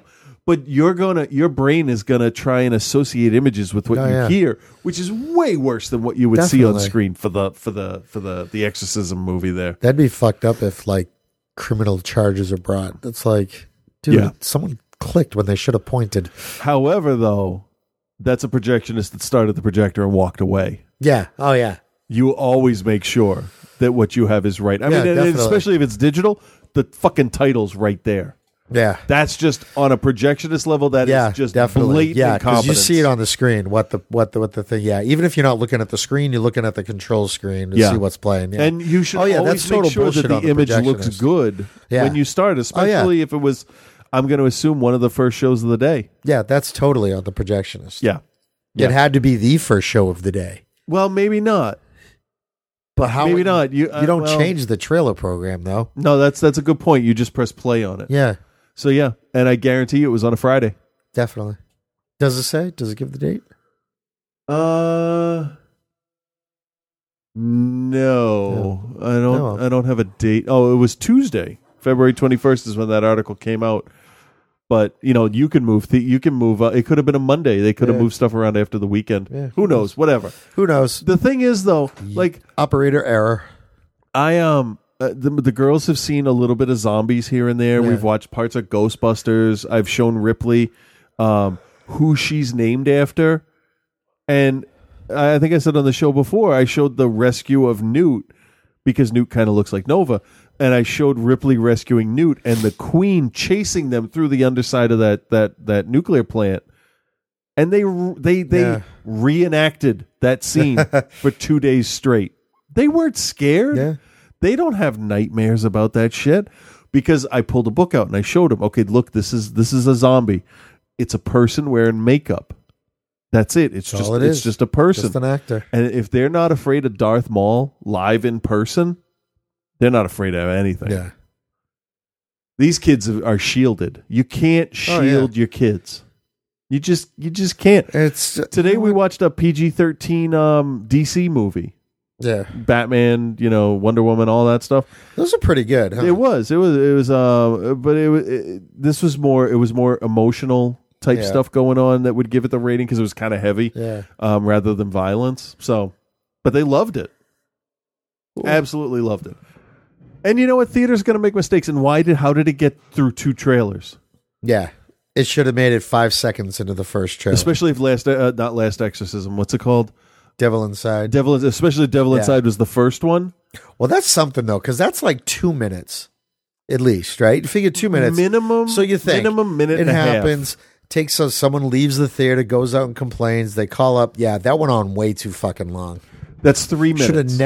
Should have never made it to the second trailer. When the unnamed person started Two Towers instead of Wild Thornberries, how soon was that shit off the screen? That was awesome. That was literally seconds, wasn't it? It's the only time you run in a booth. Yeah.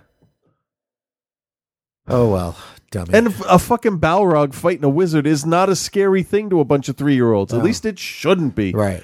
Every kid in that theater should have said, "What the fuck was that? I need to go back and see that." That is cool. That's awesome. It's not like you're showing Red Band trailers to Machete. That movie was fun. I love that. They're making the second one. Yeah, good. Machete kills again, or Machete kills. I don't know, but whatever. It's going to be awesome, and I'll watch it. Did I tell you that both my parents really liked that movie? Really? That's kind of fucked up to me. A little bit. Hey, you know what I watched the other day? I watched Man on Fire, Denzel Washington, Tony Scott movie. Any good? Yeah. Yeah, I liked that movie when it came out. That was good. Dakota Fanning's amazing in it. Oh, that's right. That's right. So, yeah, no, that was a good one. Huh. So I have a friend on Facebook. Good. Yeah, well, I have a bunch, obviously. But it's not so obvious. He's no, that part isn't. Well, you know what? Fuck it. If he listens, I don't really care. Let me go in here and find the post that. Is that what I think it is? The big long one from the other day. Yeah. Did you see how I ended it finally? Yeah. I posted it on our group's page because I just could not take the ignorance anymore. And I'm going to skim through it. I started with a picture of Rick Santorum looking like a fucking Peanuts character and then trying to butch up with his glasses. That's a phrase I stole from Die Hard with a Vengeance, butch up. It says, vote Republican, because giving the White House to a gay, sex-obsessed, evangelical fringe lunatic who vows to dismantle modern civilization and start World War III seems like a perfectly reasonable idea. Exactly. So I'm like, okay, yeah. So we get Matthew, who talks with me a little bit, and then this other guy Should I say his first name or not? Because I'm probably going to fuck up and say it. It's up to you. Well, it's public, Yeah, right? sure, it's on the thing. So Zeke says he's my choice. I hope he's not a smokescreen, because I said that I think he's a smokescreen for Romney to gain credibility.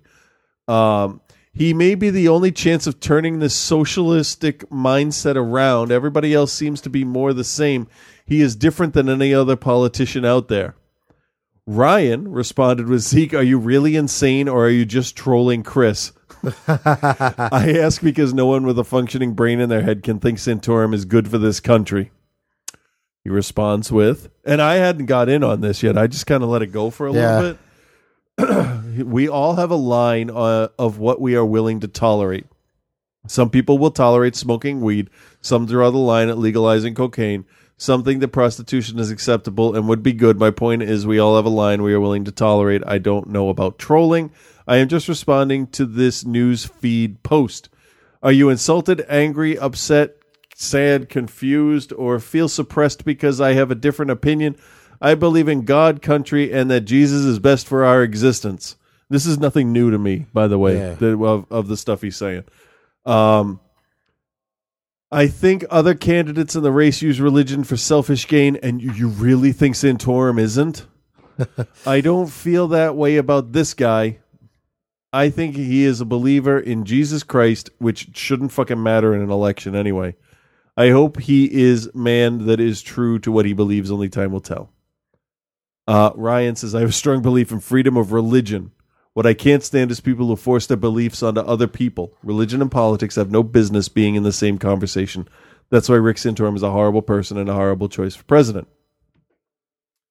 You tell me when you get bored of this. Well, you know what it is? It's one of these things where it's just like, what sort of bothers me about Rick Santorum is he's crazy. Yeah. And he's a true believer. And it's like, okay, do you want the true believer, the guy who's fucking shitstorm crazy, okay? Or, you know, then the other choice is Romney, who will say whatever you want him to say. Yeah, that will be his downfall. So, you know what I thought was really interesting? I saw a clip from that the debate the other night, and I guess that they asked the candidates, what are your if you one word to describe you? Okay. And they went from. Did Romney answer twice? No. This is really good. Sorry. They started with Ron Paul. Ron Paul said consistent, which I thought was a good shot. Okay. Yeah. Not accurate, but a good shot. Okay. Santorum then said courage. Okay. Was courageous, right? Fine. Okay. Yeah, I can see Romney's response. Yeah. Romney's response was resolute, which, when you think about it, could be defined as consistent courage. That's fucking clever. I'm sitting in the. Do you think he did that on purpose? I would. You know what? There's a part of me that hopes so. I honestly believe, all politics and religion aside, I believe he's that smart. Oh, I believe it too. Yeah. You know, and I don't say that about at one point during the thing, he threw out like, "Oh well, when I was saving the Olympics, who the fuck cares about?" Were those the Olympics that some dude tried to blow up, or was that a different Olympics? Oh God, fuck him in the Olympics. I hate the fucking Olympics. They're coming back. Yeah, I know. What do we got now? We get to learn all about the United Kingdom. Now we all have to. Care about London. I know about London. I watch the BBC, and I don't need subtitles. Watch 7-year-old girls pretend that they're 20 from China. All right, so we get into batshit crazy territory coming up. You want to hear? So he says, Zeke says, do you think people force their beliefs on you by making laws that you disagree with? Help me understand how people are forcing their beliefs or religion on others. Rick Santorum is a horrible person because he is a Christian. So he's trying to bait people there. Or because you don't agree with him, or because he is open why he believes what he believes. Well, you know what it is? I don't think he's a bad person. Okay? I just think he's fucking terrible ideas. I think he's not fit to be president. He's ignorant. Okay. Is what it comes down to. I think that he's a little narrow-minded and that he lets his faith drive common sense out of his soul. Yeah. Okay. You should be able But I don't think, you know what, a bad person means that, you know what, they're going to kick a puppy just to hear it scream. See, here's the thing. I agreed with a lot of the stuff. I disagreed with a lot of the shit that Bush did, but deep down, he might not be a bad person. Well, that's the thing. Here's the problem with Bush. Bush believed that what he was doing was the absolute right thing. But I mean, the problem is he's dumb as a bag of grass. But conversely, I agreed with a lot of the shit that Clinton did. I kind of think he's a bad person. I think he's kind of a dick. Well, I'm being totally fair, totally middle of the line. Better, fair, and balanced than Fox could be. That's okay. I'll give you that. But personal things don't factor into your political it. So Clinton was an adulterer and Bush was basically the Bubba Gump Shrimp Company, right? That doesn't matter. It matters what you say and what you say you're going to do, and that's it for me, really. And Obama had said a while ago that he needs to be able to justify outside of his faith why he wants to do things or how he can justify it within the law. These people, the Santorum is trying to justify it within biblical law and then change the law to reflect that. That's where he's wrong. But you know what? It's this bullshit about family values. My God. Will help the economy. What fucking family are they talking about? Exactly. Like, I just let me get here's the next line. Ahead. I could say that bin Laden was a horrible person. I would be able to give you reasons why I think that bin Laden was a horrible person. Okay. Well, it doesn't that's okay. Great. Okay. My 1-year-old can give you reasons why bin Laden was a terrible person. Yeah. So I finally chimed in and I said religion shouldn't enter politics at all. A vote for Rick Santorum is a vote against the health and freedoms of my wife and daughters. No hyperbole. I honestly believe that. Yeah. Ryan came back with, that's awesome you compared Santorum to bin Laden. Pretty accurate. When Rick Santorum opened his mouth about gay marriage being unconstitutional is against God's will, do you believe him? Point me in the direction of where it says anything about gay marriage in the Constitution. Oh yeah, you can't. Also, the Old and New Testaments are nothing more than interpretations of the original text written in language that few even understood. In other words, it's nothing more than make-believe. This is a fact. I grew up with religion in my family. There just came a time when I realized Jesus is no different than Santa or the Easter Bunny. Both the Easter Bunny being a pagan. Well, anyway, Santa Bunny. Sorry to be the one who had to break that news to you. So then I posted a thing about religious freedom, basically Obama versus Santorum. And Zeke came back, do you have a problem with Obama saying this? And he said that Jesus would back my tax the rich policy, but he also said it at the American Prayer Breakfast. Yeah. So I said, considering two factors. One, he said it at the National Prayer Breakfast. Sorry, I said that wrong.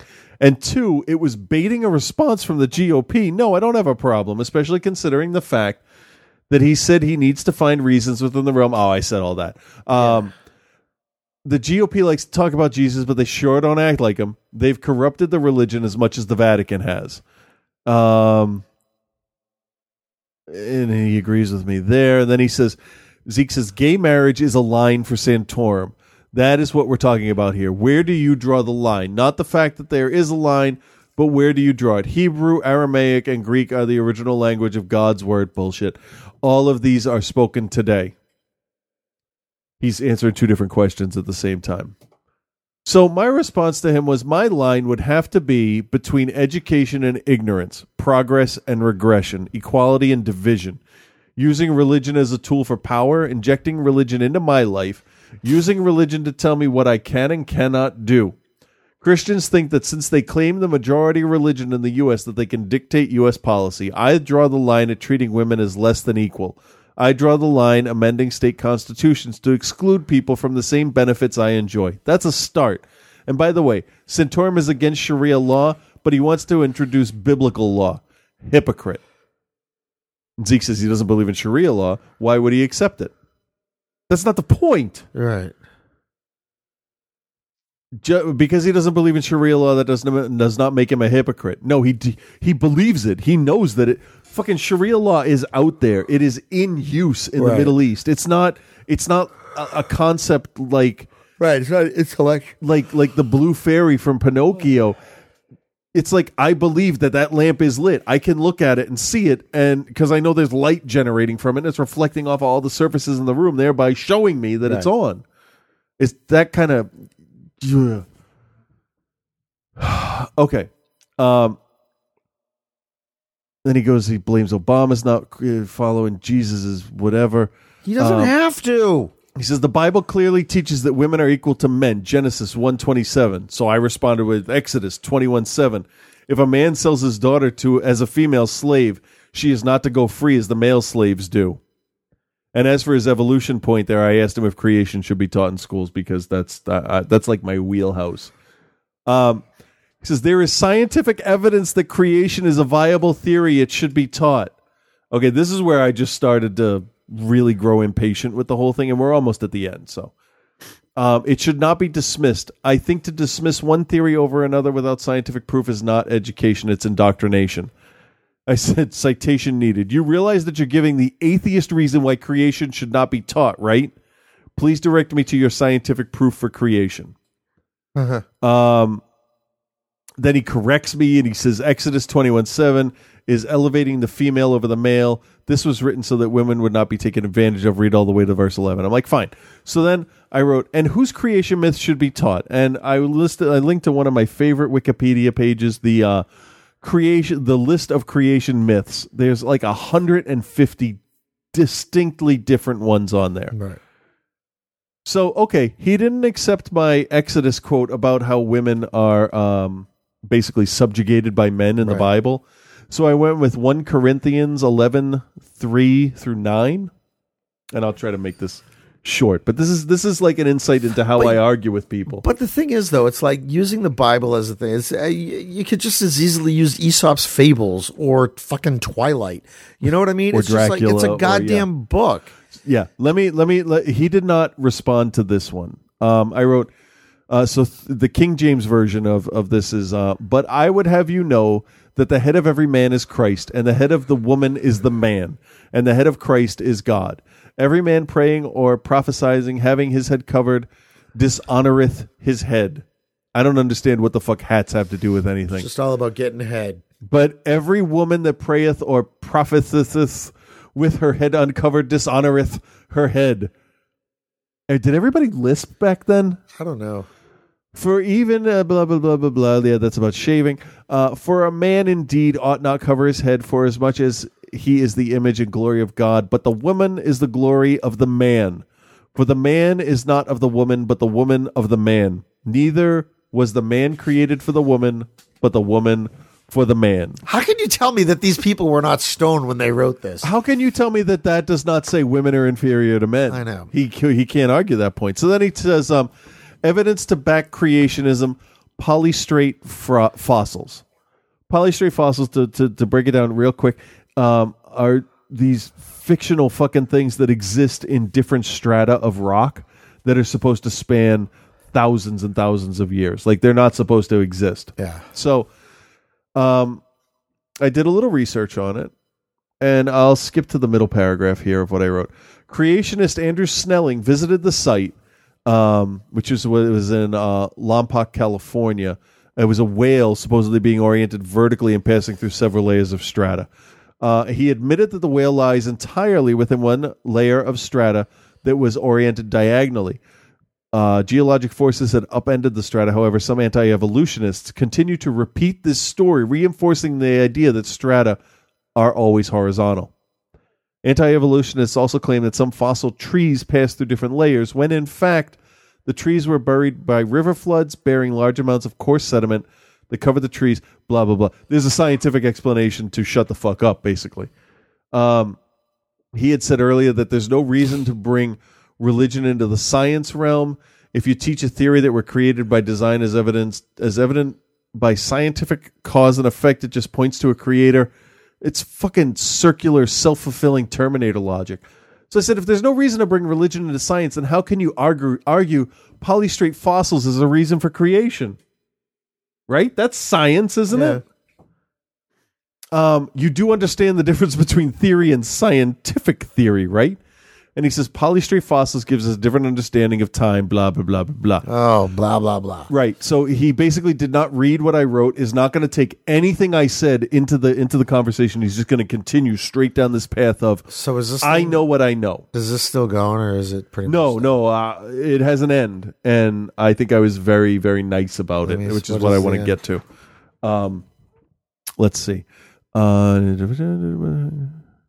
Can you agree with me on the logic I am using here? And I responded, I can agree that you believe that what you are saying is true, even though it's not. Did you read what I wrote earlier about polystrate fossils? Creationists agreed with scientists. Also, if the Earth is 6,000 or so years old, why would there be fossils? That doesn't make sense. What else have you got to disprove scientists? And this is where he started to piss me off, and there's only 3 left here. So I'm sorry if anybody got bored, but this is what I do in my free time. Why the fuck I do this, I have no idea. And this is just, you know... you're not arguing about blue droids versus yellow droids. Exactly. Well, the blue droids are the pilots. But, like, this is the meek shall inherit the earth. Yeah. This is not this dude. Sorry for the delayed response. We've been out feeding the homeless. I don't give a shit. Good for you. That is feeding them to. That is very admirable. The Lions, right? Because can't feed them Christians anymore. I read your previous post and would have to say that I have been to the Jurassic Coast in Europe. I have seen horizontal stratification caused by shifting plates. Are you a fucking scientist? We would have to defy the law of gravity to get stratification any other way. No, not true. Blah, blah, blah. This is what killed it for me. Okay? The reason that fossils being less than 6,000 years old is not rational to you is because you believe it takes 10,000 years to make a fossil. I believe it takes maybe 6 months, 100 years to make a fossil. Yeah, 100 years. Bang one right out. Here's my response, which I actually, it only took me like 15 minutes to think up. Okay, Zeke. I've enjoyed talking to you in the past, but it's clear that you are not open to any other ideas but the ones you have convinced yourself are true. If in the future you are able to have a constructive conversation or entertain other ideas and concepts, look me up.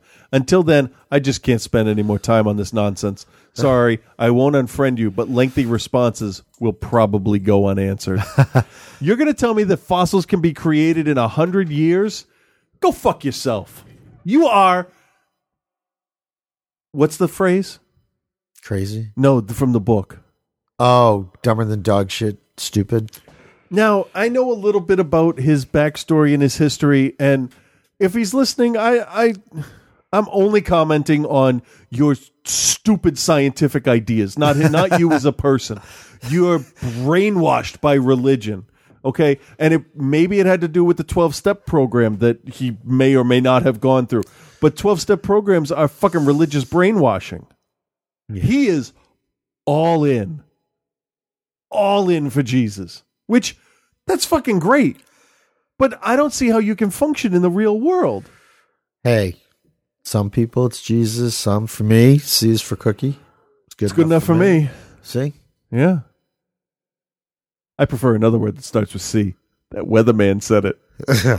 Clouds. You know, he's a nice guy, but it's the kind of conversation that you just can't continue. Well, that's the thing. It doesn't follow. He doesn't, it's not a reply and a response and a response to that. It's just like true believers are true believers. That's it. You know, Jesus, someone loves broccoli. You're not going to tell them otherwise. I am totally willing to have a conversation with someone, and I can take on the old identity of a believer that I had, and I can have a conversation like that, and I will not be sarcastic. This person, I had talked to him at one point, and I said, religion aside, why are you against gays getting married? Take the Bible out of it. Go with the law. and tell me why.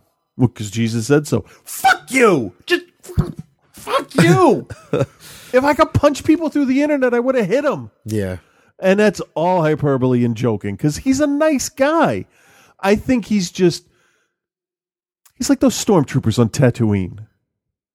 I won't say it, but you could say it. I'm not going to say anything. You're not going to say the Force has a strong influence in the weak-minded? I did all my spewing last week about animals. Here's his response back to me. I understand and will refrain from responding to your post after this post. I will still pray for you and will respond to any request you make to me. God bless you and your family. Peace and grace to you. Great. Pray for me. Why don't you just do nothing? Because it's the same fucking thing. Yeah, hey, here's an idea. Instead of praying for me, read a fucking book that doesn't start with Genesis. Well, that brings you to Phil Collins and Sussudio. One of the better albums. Yeah. By Genesis. All right. Should we just stop here? You got something? Take a break. I got to relax. Yeah. But that's the I had just had enough of that. Like, I can go on and on and on, and I can have conversations. It was me talking about SeaWorld that last 100 responses, 200 responses, and I can talk to people about anything. But fossils being created in 100 years, not even under the best conditions, can. We'll be right back.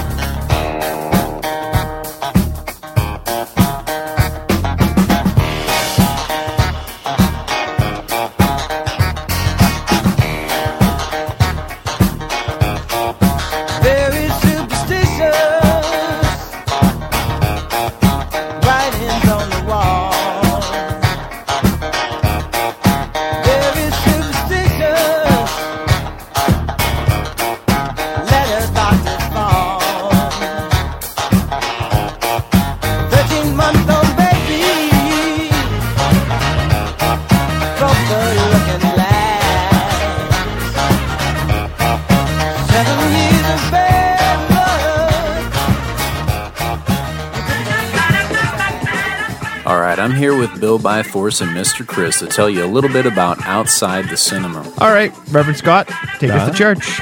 What can we expect to find from a typical show? 2 hours of just random blabber. Is there anyone's coattails you rode in on to popularity? I'm the guy that fucking burns the coattails and then pisses on them. You review all these exploitation, horror, comedy, cult, and often all-around terrible movies. You must have a strong driving force that keeps you going. Ego. I don't know if I've heard you say that before.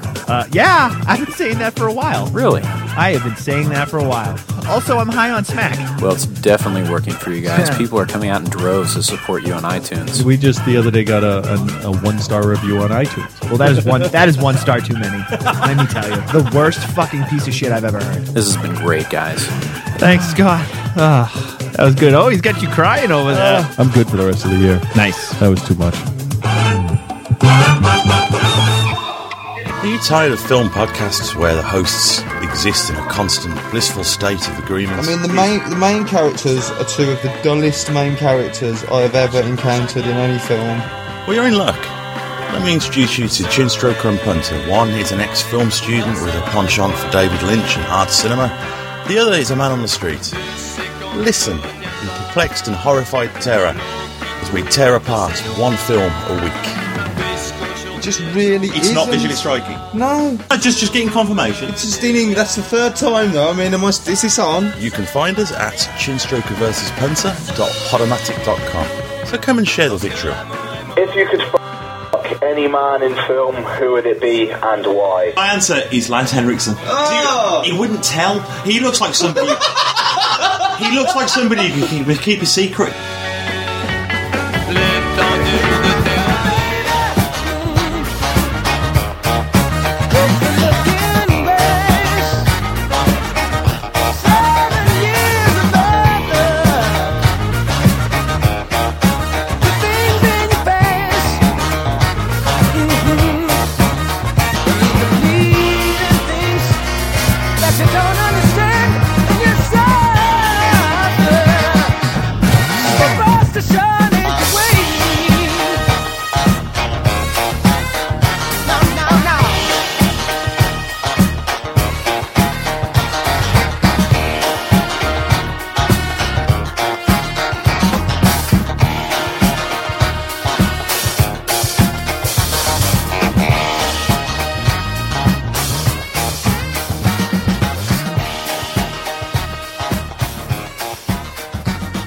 animals.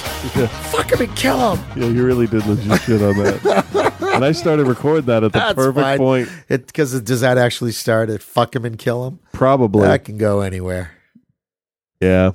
Perfect. Good. You want me to, can I read this one first? Get it Go ahead. Go ahead. All right, great. So we have some feedback here. The subject is called feedback.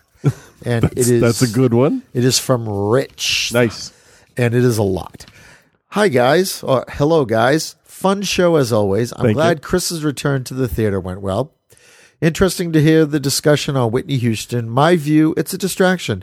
To me, she is no different than anyone else who wastes their life on drugs. I've done my fair share of drugs. Everyone, their fair share. Everyone gets their shot. So that's what Obama's talking about. Exactly. I already had my fair share. All right. I'm done. In fact, there's a 48-hour LSD, angel dust, and weed-fueled bender I and a couple of friends went on that was still trying to piece together 15 years after the fact. The only things we know for sure is that we dropped more than $100 at White Castle in one sitting. Damn. An old guy at the local 7-Eleven still looks at us funny. But we grew up, as do most of us. We grow up, we have bills to pay. So the idea of being out of control of our own heads for hours on end loses its appeal quickly, especially when you have kids. For people who choose to waste their lives as such, and especially those with a modicum of talent and who manage to do well for themselves, I say fuck them. If the stars ever aligned such that my gifts allowed me to excel in this world, I wouldn't waste the opportunity on fucking cocaine. You could snort it. I would do anything and everything I could to help those I love make better lives for themselves. I have to wonder about people who get all worked up over the deaths of people they never met. I'm Yeah. a Pink Floyd fan, and like you guys, I love George Carlin.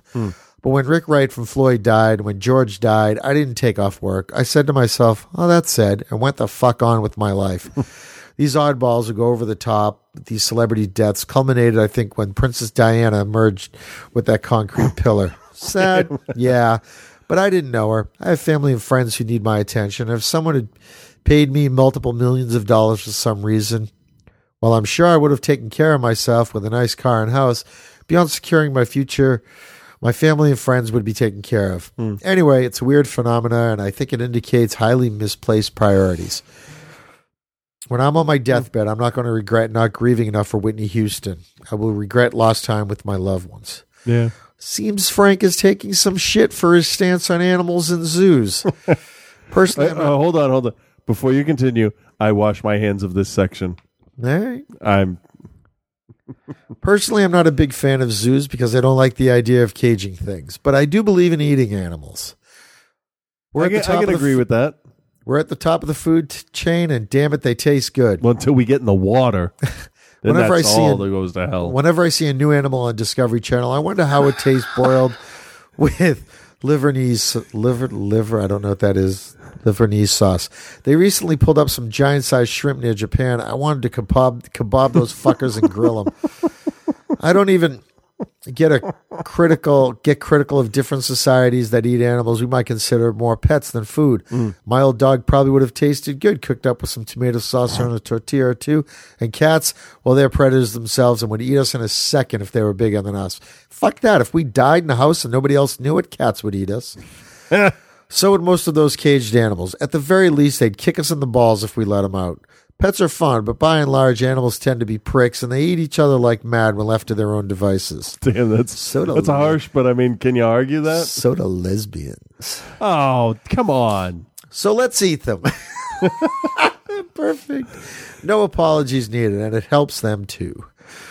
It was only when buffalo were going extinct and people realized there'd be no more buffalo burgers that private ranchers brought them back via breeding, and the government passed some laws to protect them. The animals who tend to stick around because the animals we eat tend to stick around because we want to keep eating them. I have a friend who has a psychosis about the sheer amount of chickens in the world. And why are there so many? Because they taste good. You know, buffalo meat is fucking succulent. That is awesome. I had some burgers. Yeah, it's pretty good. Pretty good. Let's see. I just had to say that before you continued on about the chicken fucking. Chickens, why are there so many? Oh, because they're so good. Because they taste good. There are literally billions of chickens in existence at any given moment.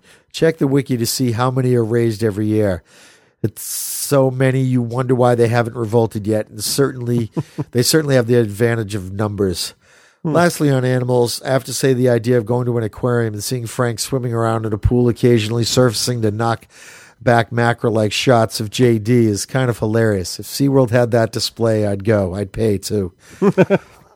As for the Republicans in porn, it's because of abortion. The old right that I tend to align with didn't give much of a shit and truly wanted a smaller government. Sure, they were conservative, but conservative like me, in that I want people to do what they need to do to be happy, but leave me out of it.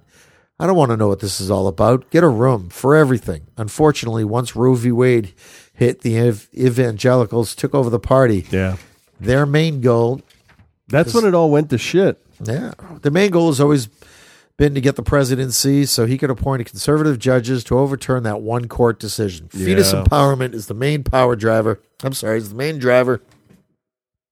behind the corruption of the whole right wing from something that once stood for reasonable ideology, into this farce we have now. The social agenda started with wanting to overturn Roe, and the rest of it bled into the platform until a once basically libertarian party turned into a big government party populated by fascist prudes who hypocritically still use the rhetoric of small government while gladly promoting laws that would require massive government with the power to violate every civil liberty known to man. As for Newt Gingrich, he's an alien. No one with a head that big can be human. One day he's going to croak and his face is going to unfold like that guy from the first Men in Black movie. Only instead of a lovable alien, it'll be a 3-inch prick bitching and moaning about the fall of civilization and morality. An actual scrotum. Well, he bones his harem. Honestly, how the hell does this guy like Newt take a moral stance on anything except as an example of what not to do? Yeah. Which would include his haircut. Looks like someone draped a shawl over a fishbowl for shape and then vacuum sealed it to his head. Oh. All the best as always to you, for you and your families, Rich. Nice. Not bad. Yeah, I'm glad there's a lot less of the animal stuff. Of course, that one's not going to help. Yeah, well, that's okay. Animals are tasty, and I use Animal delicious. Planet as a shopping network. There you go. So, we got voicemail. Yeah, let's see what we got. All right. Hi, it's Demise. I had to call in. I was just catching up as usual, and I was listening to the segment where the guy was talking about his daughter possibly being pregnant and convincing her not to have an abortion and all that.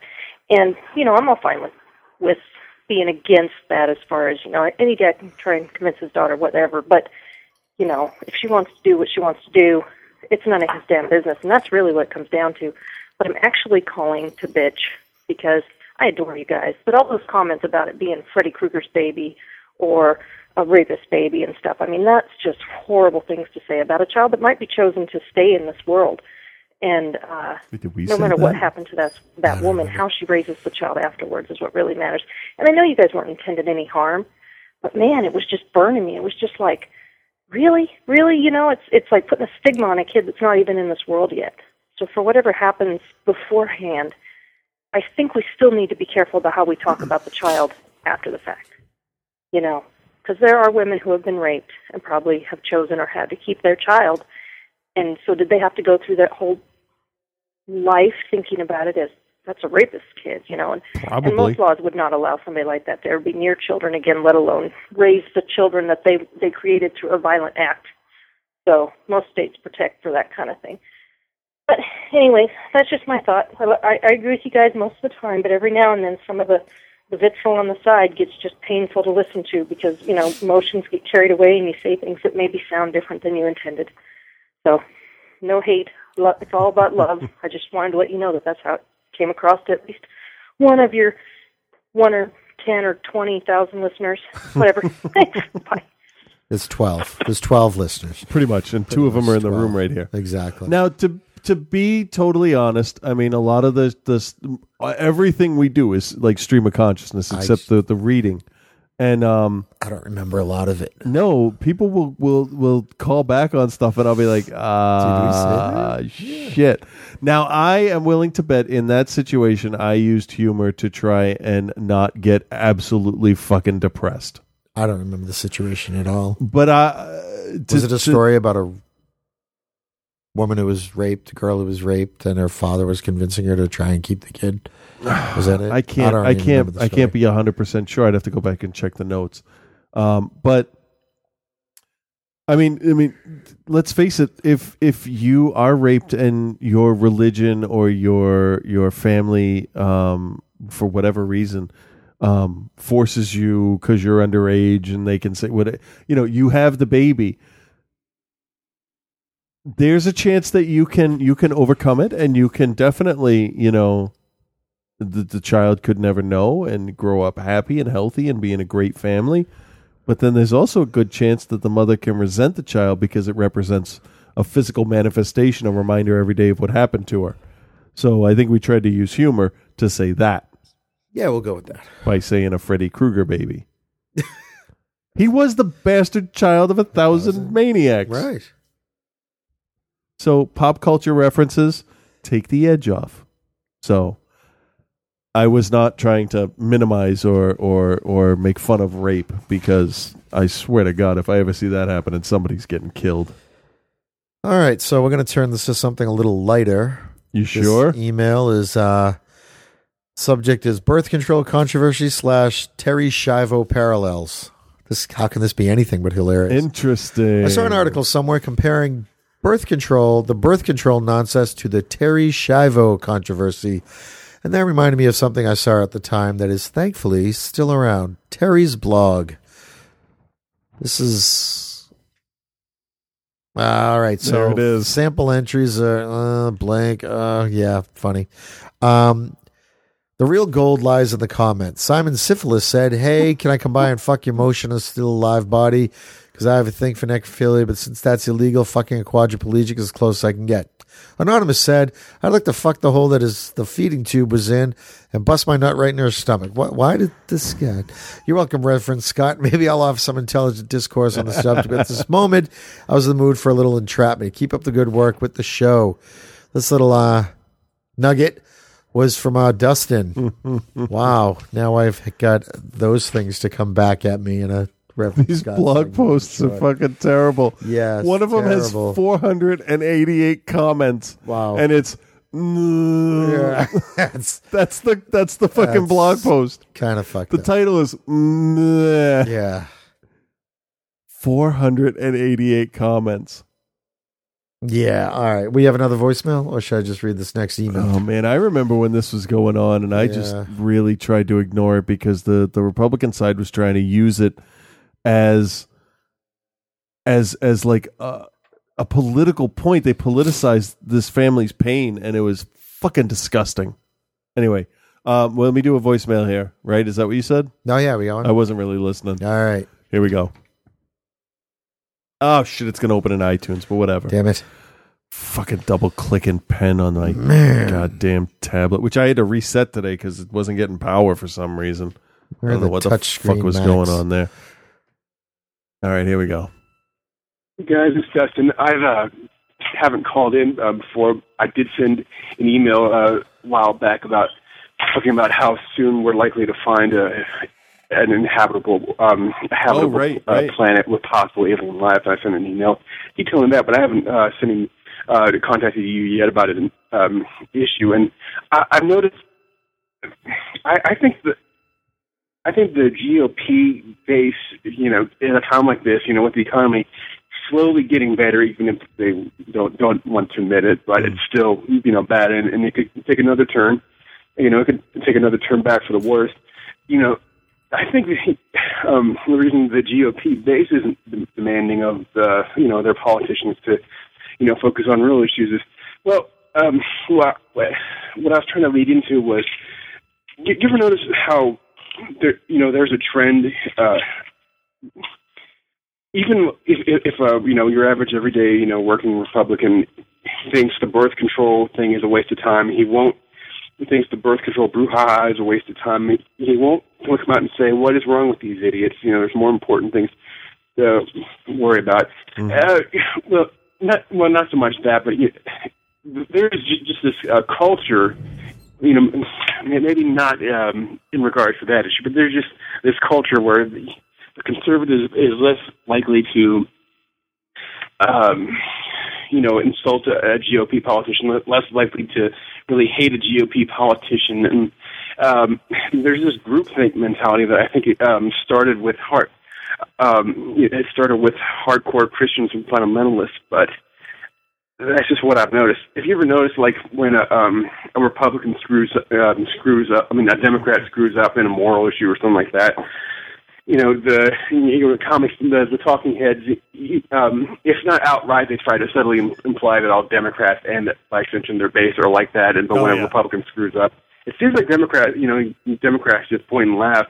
They say, well, and if a Democrat screws up, the other Democrats will say, well, hey, I didn't do it. But it's also, I think that just kind of stems from the way, all politicians, well, to put it another way, Pat Robertson definitely thinks that Catholics are going to hell, but he promoted the Passion of the Christ in the 700 Club. It's like an us against them mentality that, we have to squash any dissent within the ranks to turn our focus towards the enemy on the outside. That's just something I've noticed. It just seems like Republicans are less likely to think a Republican politician is acting stupid. That's just what I've noticed. Oh, by the way, Frank, usually around the time I don't get it. That wasn't an attempt to be a fair approximation of your voice, but that's usually what you're saying. Just remember, some of us listen to the show here, but okay. But other than that, you guys are both doing a great job on the show. Okay, bye. Okay, well, I apologize for this week. I'm going to level it as best I can, but there's a lot of yelling. Yeah. You know what it is about the Republicans, though? If you don't toe the party line, you're dead to them. With the Democrats, it's hey, Wiener's taking wiener shots. It's like, fuck that guy. Get him out of here. Doomed. Yeah. Democrats are a lot more likely to eat their own than the Republicans are, because you know what, I think they want the best people that they can get in the job, and if somebody fucks up, you're out. You're the weakest link. Let's get somebody else in here. Republicans, it's like Red Rover, and they have like carbon fiberglass fucking steel shit holding them together. Can't break through that. All right, our next one is from Dustin. Dustin was very busy this week. This is called Gay Marriage. Dear Chris and Frank, I am appalled at your stance on gay marriage. I mean, a man and a man getting married is just grody. If God wanted a man to have intercourse with another man, he would have given him the ability and desire to do so. If men start marrying men, what's next? Dogs? A man marrying a dog? That's absurd. It's unnatural. Calm down, Rick. I want to know how long it will be until men can marry dogs. A man marrying a woman is a beautiful thing, beautiful like the silky smooth coat of a chocolate lab, just barely obscuring the defined leg muscles and accentuates its deep, innocent gaze. Gaze that says, I love you and I want to make you happy in any way I can, master. What lovely creatures. So yes, gay marriage. It's unnatural. P.S. Wait. You know what this week's show is? What? Wait till Reverend Scott gets a hold of this. That's what this week's feedback is. P.S. I'm sick of hearing about gay marriage. Honestly, I think we should just remove marriage from the law entirely. Then it becomes a non-issue. Christians can marry Christians. Gays can marry gays. Everyone can do their own thing. But we can't change it now because the powers that be had a vested interest in the family unit in the past, and far be it from us to question tradition now, especially with all the tax breaks that some may call social engineering, keeping people in line through their wallets. Good point. Yeah, that is. Question for you, because you seem to know more about the law and political, whatever. If you have to create an amendment to the Constitution, that basically changes how the Constitution works, right? So if you add an amendment that says slavery is no longer allowed, does that mean that slavery was allowed beforehand? Because it's not expressly prohibited?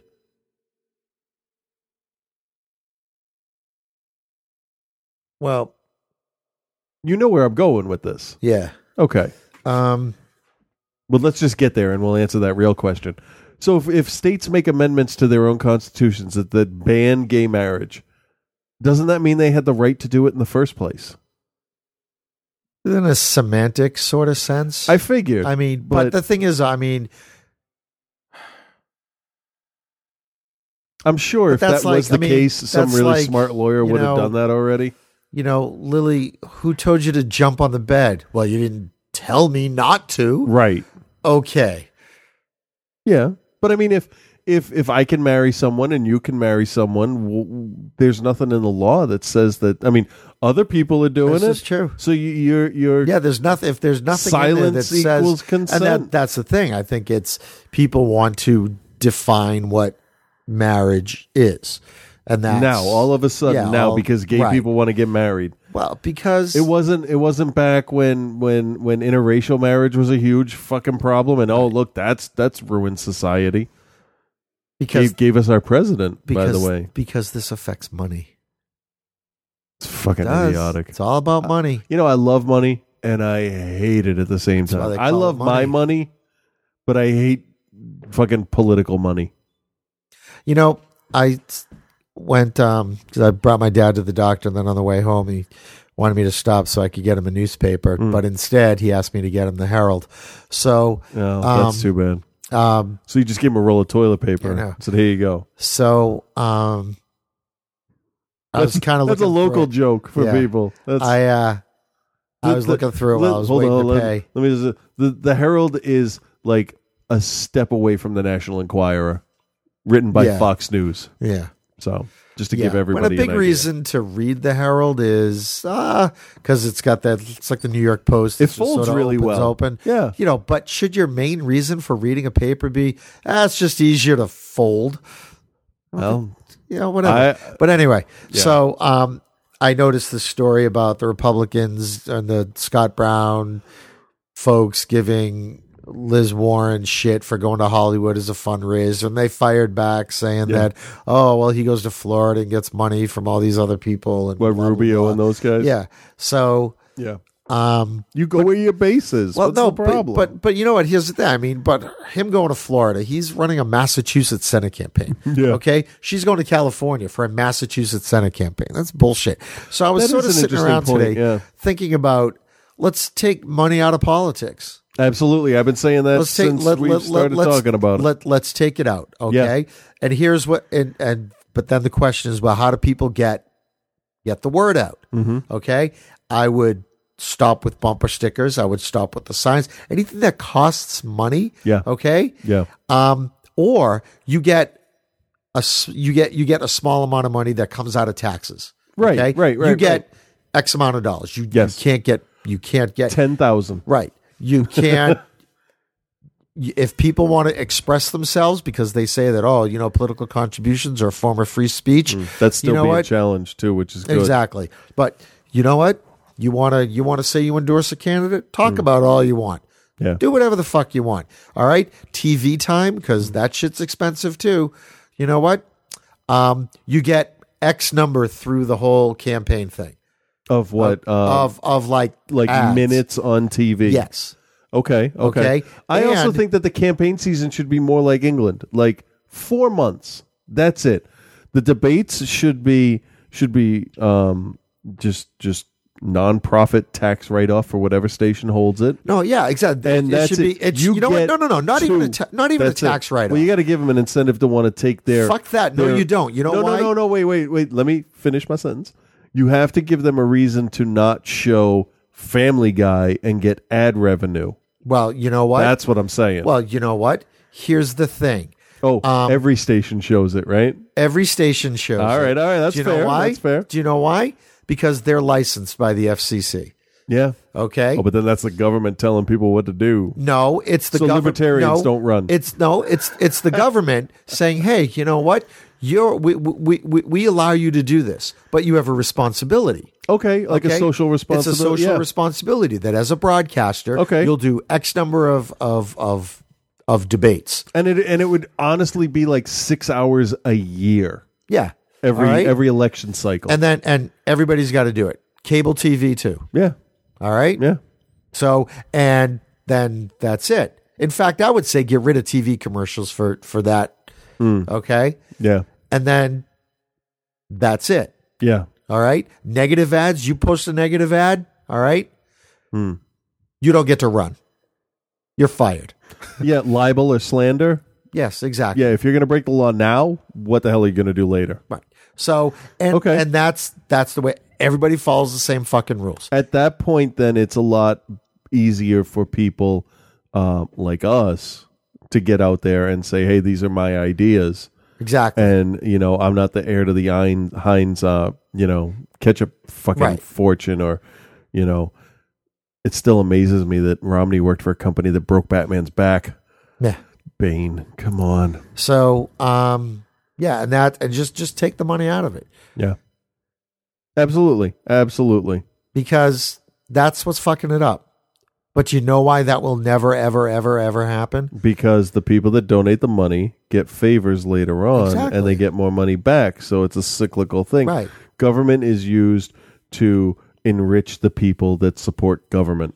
Yeah, it's all about fucked up. It's all about money. It's fucked up. I've said it before 100 times or 183 times. What's this episode? 184? 184. 184. Yeah. So in reality, probably 160 times. Yeah. Right.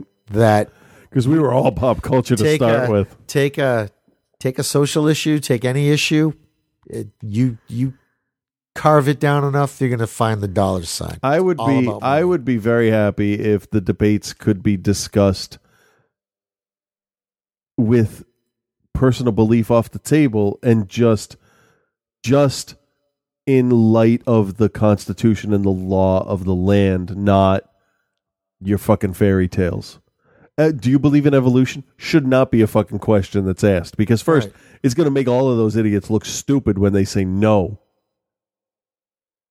Yeah. It doesn't belong there. And it also, it takes away from, like, I'll tell you, the bit of the debates that I've seen. I just stopped. What are we on, 20? I haven't seen shit about jobs creation. They don't mention it. Oh, the economy will get better when we're back to family values. How the fuck does that make sense? The Republicans haven't proposed a single jobs bill. No, they haven't. And it's been a year that they've been in control of the House. So, we have any more voicemail? It's all bullshit. Yeah, we got one more. All right. Because I'm done with email. All right, let's see what we got here. Glad we're still recording. It's going well. All right, it's going to be tricky to see if I can explain this right without sounding like a dork. Good luck. I know what it feels like to be a parent and to unleash your kid into what we know was a very hard, potentially cruel environment of school that can be just downright vicious, and things can go on that parents never hear about. And of course, we hear from the schools all the time, get involved, get involved, get involved. Well, it's not like back in the day where you join the PTA or, no offense to Frank, you become a classroom parent and you learn everything. It's easy for you because you get a small town. You have to be in that school all the time. I've had things where I wanted to come in and talk to a teacher and walk in and half the school's there to talk to me about my kid and tell me about my kid and what won't work with my kid, instead of just having a heart-to-heart with the teacher. And so you kind of have to just go in the school all the time. Walk your kids to school. They'll get used to it. It won't be a big deal. It won't be a stigma. Go in, visit with everybody, visit the teachers, see how they're doing. Just constantly be in there. Make it normal for you to be walking down the halls and walking into their rooms and get involved that way. You don't want it to become an issue where, and Chris, I adore you, but I'm so worried that you're just going to become so angry about something that goes out of whack. Oh, I'm already it's just angry. going to taint your relationship with your school forever, because no matter what, something's going to go south with your kids at some point. It's only 5 years. Your kids are going to do something wrong, or something wrong's going to happen to them. And yeah, you got to go in there like a Papa Bear and tear them up. But then you've got to repair those relationships too, because if your kids are going to stay in the system, you've got to build that relationship, and they need to know that you're just there all the time. You're not there to support their PTA or raise money for their playgrounds, although you might do some of that.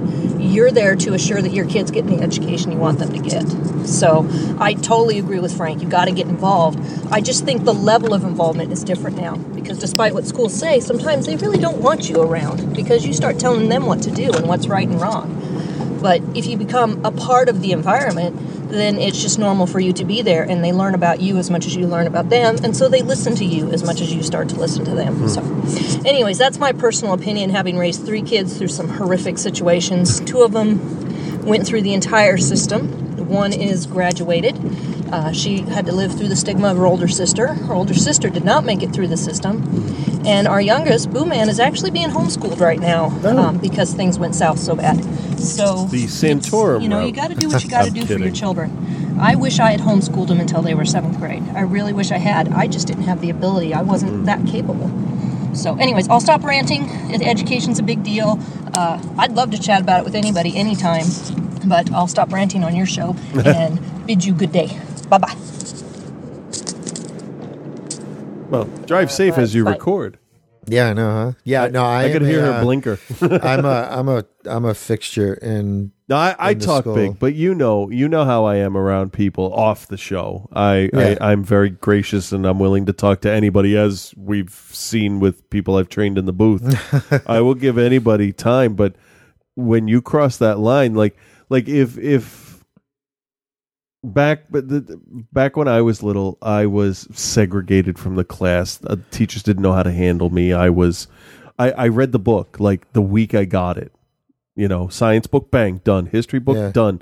And because I love to read, and they were moving at a snail's pace, and I was bored, and there was nothing more advanced than what I was in, and the teachers didn't know what to do with me. So the school suggested I go into therapy. Wrong fucking idea. Okay. So I know. I can picture your dad responding to that. Oh, they just fuck it. We'll just do it. And then I went to group therapy, and that was for fucking sociopaths and bullies. I lasted 2 weeks. The 2 sessions. I killed those motherfuckers. The therapists all said there's nothing wrong with him. He's just super fucking smart for his age. I'm not bragging. I'm actually saying that's what they said. He's bored in school. He's not hyperactive. He's just fucking bored. And now you're at the perfect intellectual age for a 4th grader. I am. I'm doing all right, as evidenced on the show and the argument I get in with people that don't fucking matter, right? But I know the language that the teachers use when they're trying to say something, when they're afraid to come out and say what they're saying. And I know my girls are smart because we're teaching them as much as we possibly can without sitting them down and being, here's some flashcards, like the Parenthood movie type thing and all that. But it's like every experience is a learning experience, whether it's behavior out in public or how to interact socially with other people, or who that dude is on the DC cartoon. There's one scene in the thing where there's a guy behind Bruce Wayne, and he's talking, and he's got a Spanish accent, and they have a little conversation. It's not out yet, by the way, that we watched.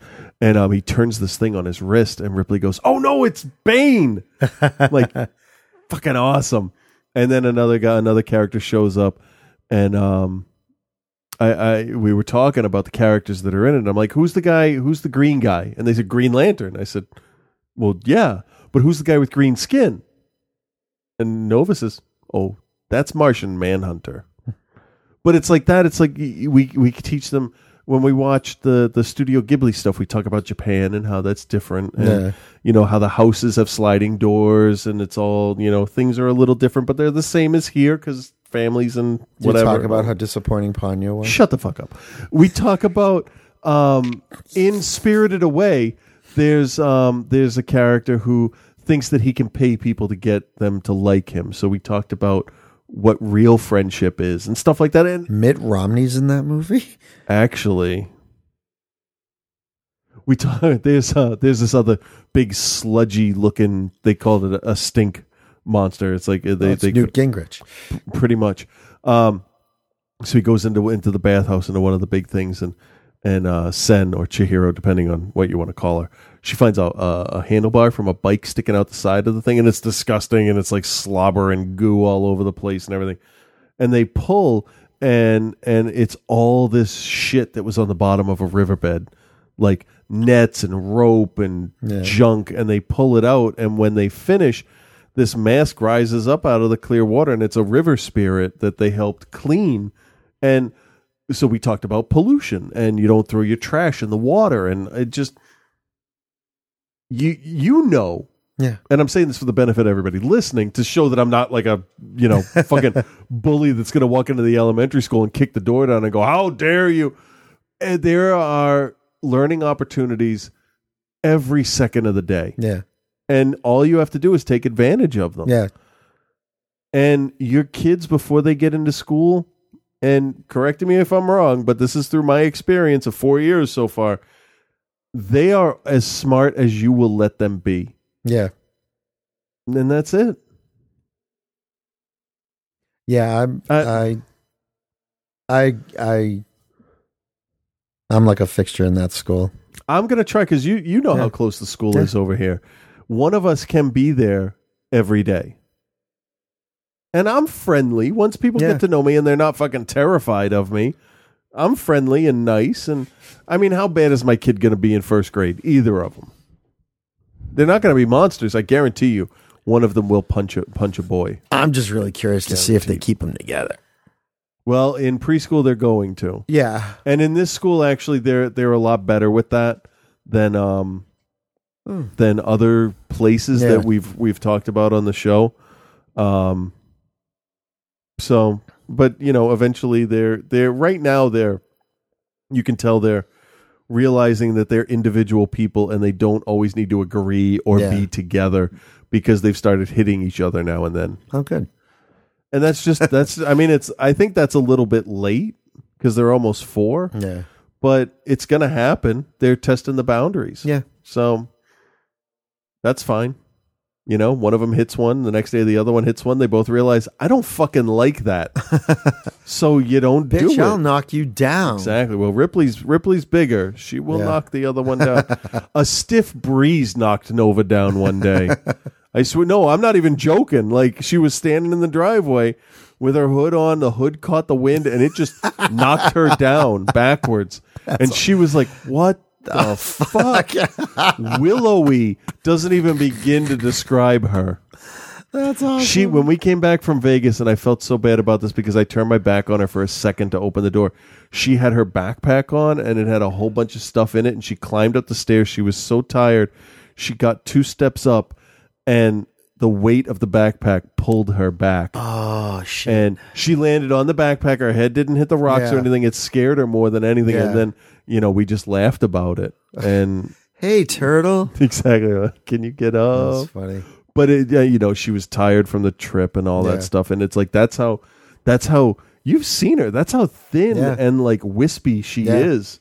She's like not even there. Yeah. Like her and Cole, I think, kind of share a body type. So Cole, that kid is so damn small. But today I saw him. Now, there's like that intersection near my house where there's like town hall. Yeah. You go down a little bit, and then you get to my driveway. Right. So you're going kind of away from the center of town. Yeah. Toward my house. Back toward, almost like going back toward 95. Right. So that stretch from the corner to where my driveway is probably, I don't know. I'm not. I would say 250 feet, maybe, roughly, maybe a little bit more than that. Yeah, no more than 5. No. So Olivia was on her bike. All right, and they had crossed the street. They waited for the light to change. I was walking with the baby, and Olivia took off on her bike, and Cole ran. Okay. He caught up with her. Passed her for a little bit, like was ahead of her a little bit. Nice. Before, she pulled ahead. Nice. And I figured he'd be fast. Oh my God. And I said to her later, I'm like, so did you let it? She's like, Dad, no. I couldn't keep up for a second until I really got going. Well, that's a good thing. Like, he doesn't have a lot of weight that he has to carry. Yeah. So he could be He's very a quick. bullet. Yeah, he's very, very fast. Nice. He's fast. Meanwhile, me, on the other hand, I'm like a fucking tank in the bamboo forest. Everybody get out of my way.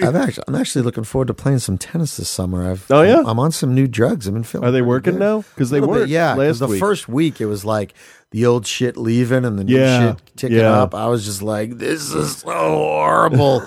But yeah, it's better. I mean, I'm not like totally 100% comfortable, but I'm certainly more. Better than the other medicine? Yeah. That's good. So that's good. That's and the 50-degree weather for the last 2 days probably was pretty nice for you, too. Although it was surprising that we ran out of oil the other day. So we did that, too. That sucked. Oh, because I thought I'd have another week. Because it's so nice. You're like, well, I'm not turning it on. Yeah, exactly. Why do I have to? I thought I had another week. But it runs every time you run the hot water. It has to maintain a temperature in the boiler. No, ours. Oh, really? No, we have gas for hot water. Oh, our heat and the hot water is all connected. That sucks. Yeah. It's 37. It says it's going to snow. Yeah, they said we're going to get a little flurry. Yeah, that it's going to be 43, 45, and then Monday and Tuesday, 48. Yeah. And then it'll be March. Yeah. And then winter is over. I don't care what the solstice says or whatever. March is spring. I don't know. The March gets pretty nasty sometimes. Oh, it can be. We had a massive snowstorm in April once. Yeah. Fuck that shit. It's actually snowed on my girl's birthday, the day they were born. It snowed for like a half hour once they were in the nursery. Yeah. So that's the 12th. So anyway, invitations were mailed out. So okay, you should get that soon. I didn't do the spelling on this one, so birthday is spelled correctly this year. I remember that. That was funny. Birthday. Happy birthday. Birthday. The fuck. Everybody remembers that. Oh, really? Everybody remembers that. Because I'm such a fucking stickler for that shit. So, Reverend Scott is a lazy, lazy asshole.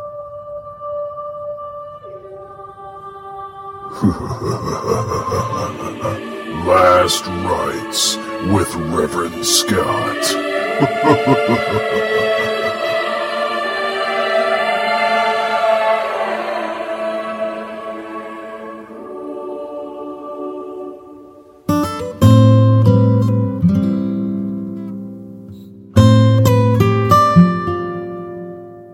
This week we're going to do things a little bit differently. We're going to turn the tables on Scott. We're going to start off with some questions about the recent Republican debate that he attended. Now, what most people don't know is that each Republican debate has a subtitle that only the GOP knows about. So people in attendance actually can find out, but it's pretty much a well-guarded secret. There's non-disclosure agreements and stuff, but Scott managed to get away with not signing one. So, Scott, what was the subtitle for this debate? Something along the lines of the wild, wonderful world of whites or something along those lines. Wow. Okay. How all pretext is gone. It's just straight up racism now, I guess. So what was your overall impression of the whole show that they put on? It's like awe-inspiring. And I'm correct in assuming that Rick Santorum is your guy. He's your main choice, your candidate. You are behind him 100%? Absolutely. So they're filming for a documentary, just in case Santorum wins. What kind of people were they talking to? And were they like top-notch cream of the crop? I imagine he would want to show his base in the best possible light. So who'd they get to talk to the camera? So one woman is pregnant and has her baby and is talking to the camera about how she needs to change her ways. Like basically she needs to change things up because of the baby, obviously. And that was shortly before she goes and crushes up some pills and snorts them in the room with the baby. That is absolutely horrific. And from what you told me off the air, that's just normal hypocritical behavior. But regardless, you said there was some weird stuff going on with some of the businesses in the area. They may or may not agree with stances that some of the candidates have, and they were going to organize some kind of boycott, which doesn't make sense because they're just losing out on money if people are coming to their city. But anyway, what happened? My wife and I wandered around trying to find a place to eat at one point during the week, and so everything was fucking closed. Everything was closed, probably because of that. They didn't want them in their establishment, so we had to walk for blocks and blocks to find anything open. It was fantastic. Now you stepped right into the lion's den. You were there to meet Rick Santorum, and you did. What was that like, staring crazy in the face? I've seen that before. And so, yeah, it's still surreal, though, to shake his hand and bless him. and show him I'm a legit reverend, which he probably didn't believe, but now he knows for sure. So after you introduced yourself, what kind of stuff did you guys talk about? What did you do? He was pretty amazing. He was not crying or being loud, and he was very attentive to what was going on. And I bounced him on my knee, and he didn't throw up at me, and it was pretty much amazing. So what is the one thing he is most concerned with as far as the campaign when it comes to being president? What is the one thing he is just going to tackle wholeheartedly? Penis, and that's amazing. So we get nothing about policy, nothing about foreign policy, education, the environment, the economy, how to create new jobs. It's just about dick. Exactly. So this is what it's all come down to. Then the Republican Party is just basically telling people who they can and can't have sex with. That's the basis of their platform. This is what happens. This is how it goes. Anything else you want to add before we wrap it up? Anything interesting that our listeners might want to know about? There was many conversations that happened. I can't really tell you what any of them were for the most part. There's a lot of like degradation of character. Okay, well, then I'm going to say that's best left unsaid. We're just gonna stop here, and you can tell me some stuff off the air. That's it, everybody. Till we get Reverend Scott's response. Peace and love. Are you serious? It's so fucking stupid, isn't it? Yeah. Amazing. Penis. Yeah, that son of a bitch. So maybe by the time I put this up, we'll have something from him, and I can tack it on the end here. Sounds good. So no, he's not really. He's not. He's just an asshole. Taking the week off. No, he's just late. I know. He's late because of the contraception. Because he's like that. Yeah, I don't know what to say. All right. Did you see this new poster for Brave? Did you see the trailer for it? It actually, I like that. I got to have George get me one of them for the girls' room because we watched the trailer. And there's a new trailer? New today. Really? And the girls watched it twice and said, I want to go see that. I want to go to there. And actually, I'll be honest, it looks better than I thought it was going to be. Okay. I think you'll enjoy it. Although it does look a lot like How to Train Your Dragon, especially considering the accents as well are very close. All right. And some of the actors. Great. But anyway, let's end the show, and then I got to show you this trailer over here, too. So it's 206-339-5808. Are You Serious Podcast at gmail.com. And we're on Stitcher. You can check us out there. And yeah, that's it. All right, we'll talk to you next week. All right. Bye. Bye.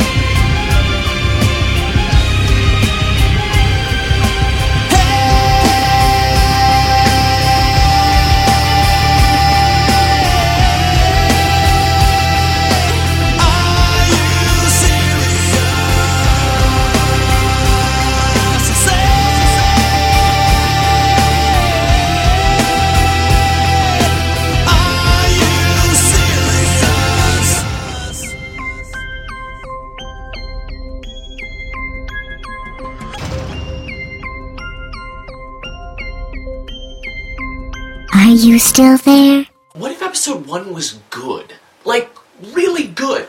What if I were a story exec at Fox and George Lucas came to me and was like, this is the film I'm directing, and I was like, no, let's go through this right now and let's see all the points that work and don't work, and I'm going to rework it right now with you. So here, bearing in mind what George Lucas presented to all of us, we're going to get my version of episode 1. So here we go with What If. Now, the big thing whenever making a sequel or prequel, whenever you're revisiting a franchise, things need to feel old and new at the same time. Now, George made the misstep of thinking that familiarity meant characters. However, the same can be accomplished through theming and parallels. It also helps to have a main character. Episode 1 was very muddled in that regard. You aren't really sure who to point to, and it is really apparent who it should be.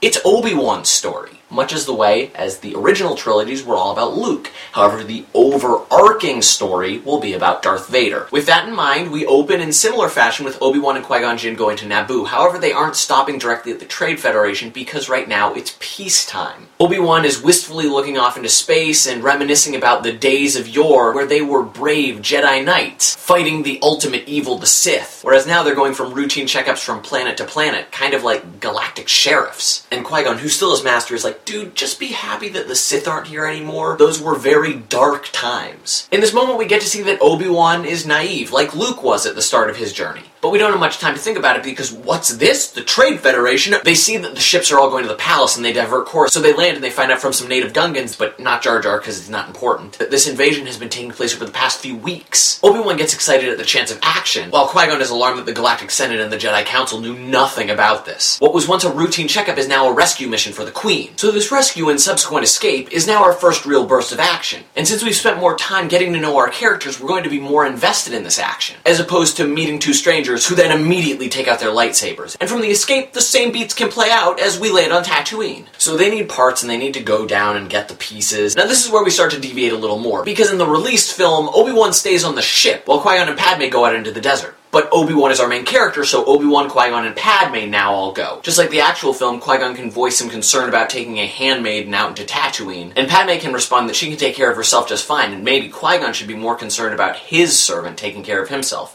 referring to Obi-Wan. And we get a fun back-and-forth bit of verbal sparring as they walk out into the desert. And that bickering would remind us of... That's one of the big things that the film was lacking, a sense of playfulness among characters, rather than just giving poop jokes to Jar Jar. And then they get to Anakin. And again, more tweaks are going to happen. He's not a boy, he's a teen or young adult. And he's not a mechanical genius, so he definitely hasn't built C-3PO. It's great that you want to give people fan service, George, but these characters can show up later. Obi-Wan and Tatooine are familiar faces enough for Episode 1. However, it is wonderful that you're showing us a different side of Tatooine. The pod racing is kind of cool, and the whole idea that there's like a scrap junkyard and that, you know, whatever. That's fun. Again, old and new. On a side note, the whole idea of Toydarians being the trump card to Jedi is kind of weird, because you did kind of create Superman in that. So to create a creature that can be like, no, I don't fall for that, does work, but it also is like, why didn't the Empire just like, get a bunch of Toydarians to always deal as stormtroopers, because then Jedi would never be able to... Anyway, so Qui-Gon Jinn meets Anakin and is like, holy shit, the Force is strong with this one. And Obi-Wan is like, wait, what are you talking about? And Qui-Gon Jinn is like, no, the Force, it's really strong, because he can just feel it since midichlorians aren't a thing, And Qui-Gon's like, oh man, I have to train him. And Obi-Wan's like, dude, I'm right here. So an upset Obi-Wan wanders the streets of Tatooine and maybe stops at a bar, if George wants to reference himself. And being in a not-so-pleasant mood, he gets himself into a skirmish with a pod racer. Padme shows up and they manage to make it out alive, and we see a mutual respect developing between the two, and the hints of a blossoming romance. So they return to the pod race training, but oh my god, wouldn't you know it, Wadu's pod racer manages to get himself injured, and Qui-Gon is like, oh, I can test my hunch now. Oh hey, why don't you have Anakin race? And everyone's like, and Anakin's like, I've never done that before. We're dealing with a more sheepish Anakin. He's a slave, so he wouldn't have a ton of confidence. But Qui-Gon tells Anakin as long as he uses the Force, all will be well. From there, the same bet goes down. We get to see Anakin's confidence grow when he wins. Qui-Gon's hunch is proven, and yeah, Anakin's free and gets to be a Jedi. So we got the parts and we're going back and oh shit, Darth Maul! And they have that brief encounter and they're like, wait, what? Sith? So they get on the ship, they fly up, they go to Coruscant, and Queen Amidala / Padme is in the Senate and she's like, look, the Trade Federation is really fucking shit up in Naboo. And everyone's like, what are you talking about? Bureaucracy's amazing. She's like, I'm just gonna have to do this shit myself. Meanwhile, Mace Windu is chastising Qui-Gon Jinn about taking on Anakin because Anakin is too old. That, completely flies. And again, when we meet the Jedi Council, we don't meet Yoda. We just hear about how awesome he is because that's that's a good reveal to the character of just hearing Master Yoda, really great, Master Yoda. And we all know Master Yoda's really great because we've seen episode 5. And Mace Windu raises the point of like, what about Obi-Wan Kenobi? He hasn't fully learned. And Qui-Gon says, well, when I was teaching Obi-Wan as a Padawan, I learned a ton from him. And Obi-Wan will learn from whoever he teaches. Meanwhile, right outside the doors, Anakin and Obi-Wan are sitting waiting for Qui-Gon to get out. While they're sitting out there, Palpatine steps out. Now, Palpatine is no longer a senator, but is the intermediary between the senators and the Jedi Council. So he actually has more strings to pull because he's the one who sent them to Naboo to get Queen Amidala and everything. This also allows him to be friendly with all the Jedi. So he shows up and is like, hey, where's Master Yoda? And Obi-Wan's like, oh, he's off doing amazing things because Yoda's amazing. And this is Anakin, and Anakin's like, hi! And Palpatine's like, you don't seem to like Anakin very much. And Obi-Wan confides in Palpatine. He's like, well, I'm a little jealous. And Palpatine's like, be careful. Jealousy can lead you to the dark side. Hint, hint. And before we can even realize what's going on,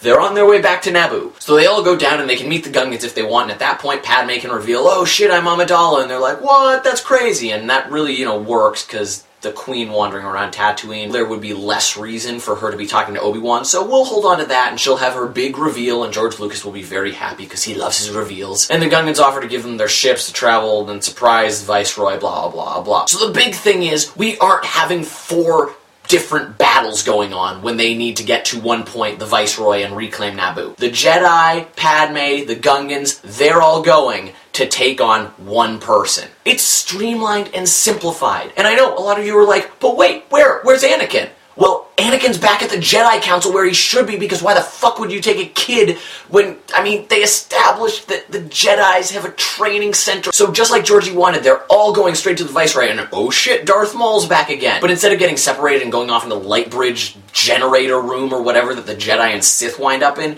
they're going to stay pretty close to the action. In fact, Padme and her dealing with the droid, and the Sith and the Jedi battles are going to be, both kind of headed towards the same place, where the Viceroy is. And right before they run off to take on Darth Maul, Padme gives a little, take care to Obi-Wan, and Obi-Wan now is like, oh shit, you are interested in me, that's cool, and runs off with the power of love fueling him to take on Darth Maul. We get our cool lightsaber battles, we get our cool blasters, we don't need any space battle again, because who would we even care about going up and dealing with that? They somehow got onto Naboo anyway, so the blockade wasn't doing anything. So the Gungans and Amidala are facing off on droids, and they're like, blast, blast, blast, blast, blast, blast, and they get to the Viceroy, and they're about to be like, Viceroy, you're finished. And at that exact moment, Darth Maul, Qui-Gon, and Obi-Wan stumble into the room, and everyone's like, what? And the Viceroy's like, blam, and Padme's like, ah! And Obi-Wan's like, oh shit, I'm gonna go run take care of that. Away from Qui-Gon and Darth Maul to Padme, who he cares about. Of course, in that exact moment, he's now directly responsible for when Darth Maul's like, slice, and Obi-Wan's like, wait, what? Fuck! So everybody starts blasting at Maul, and Maul runs away. Obi-Wan runs over to Qui-Gon and is like, hey, Master,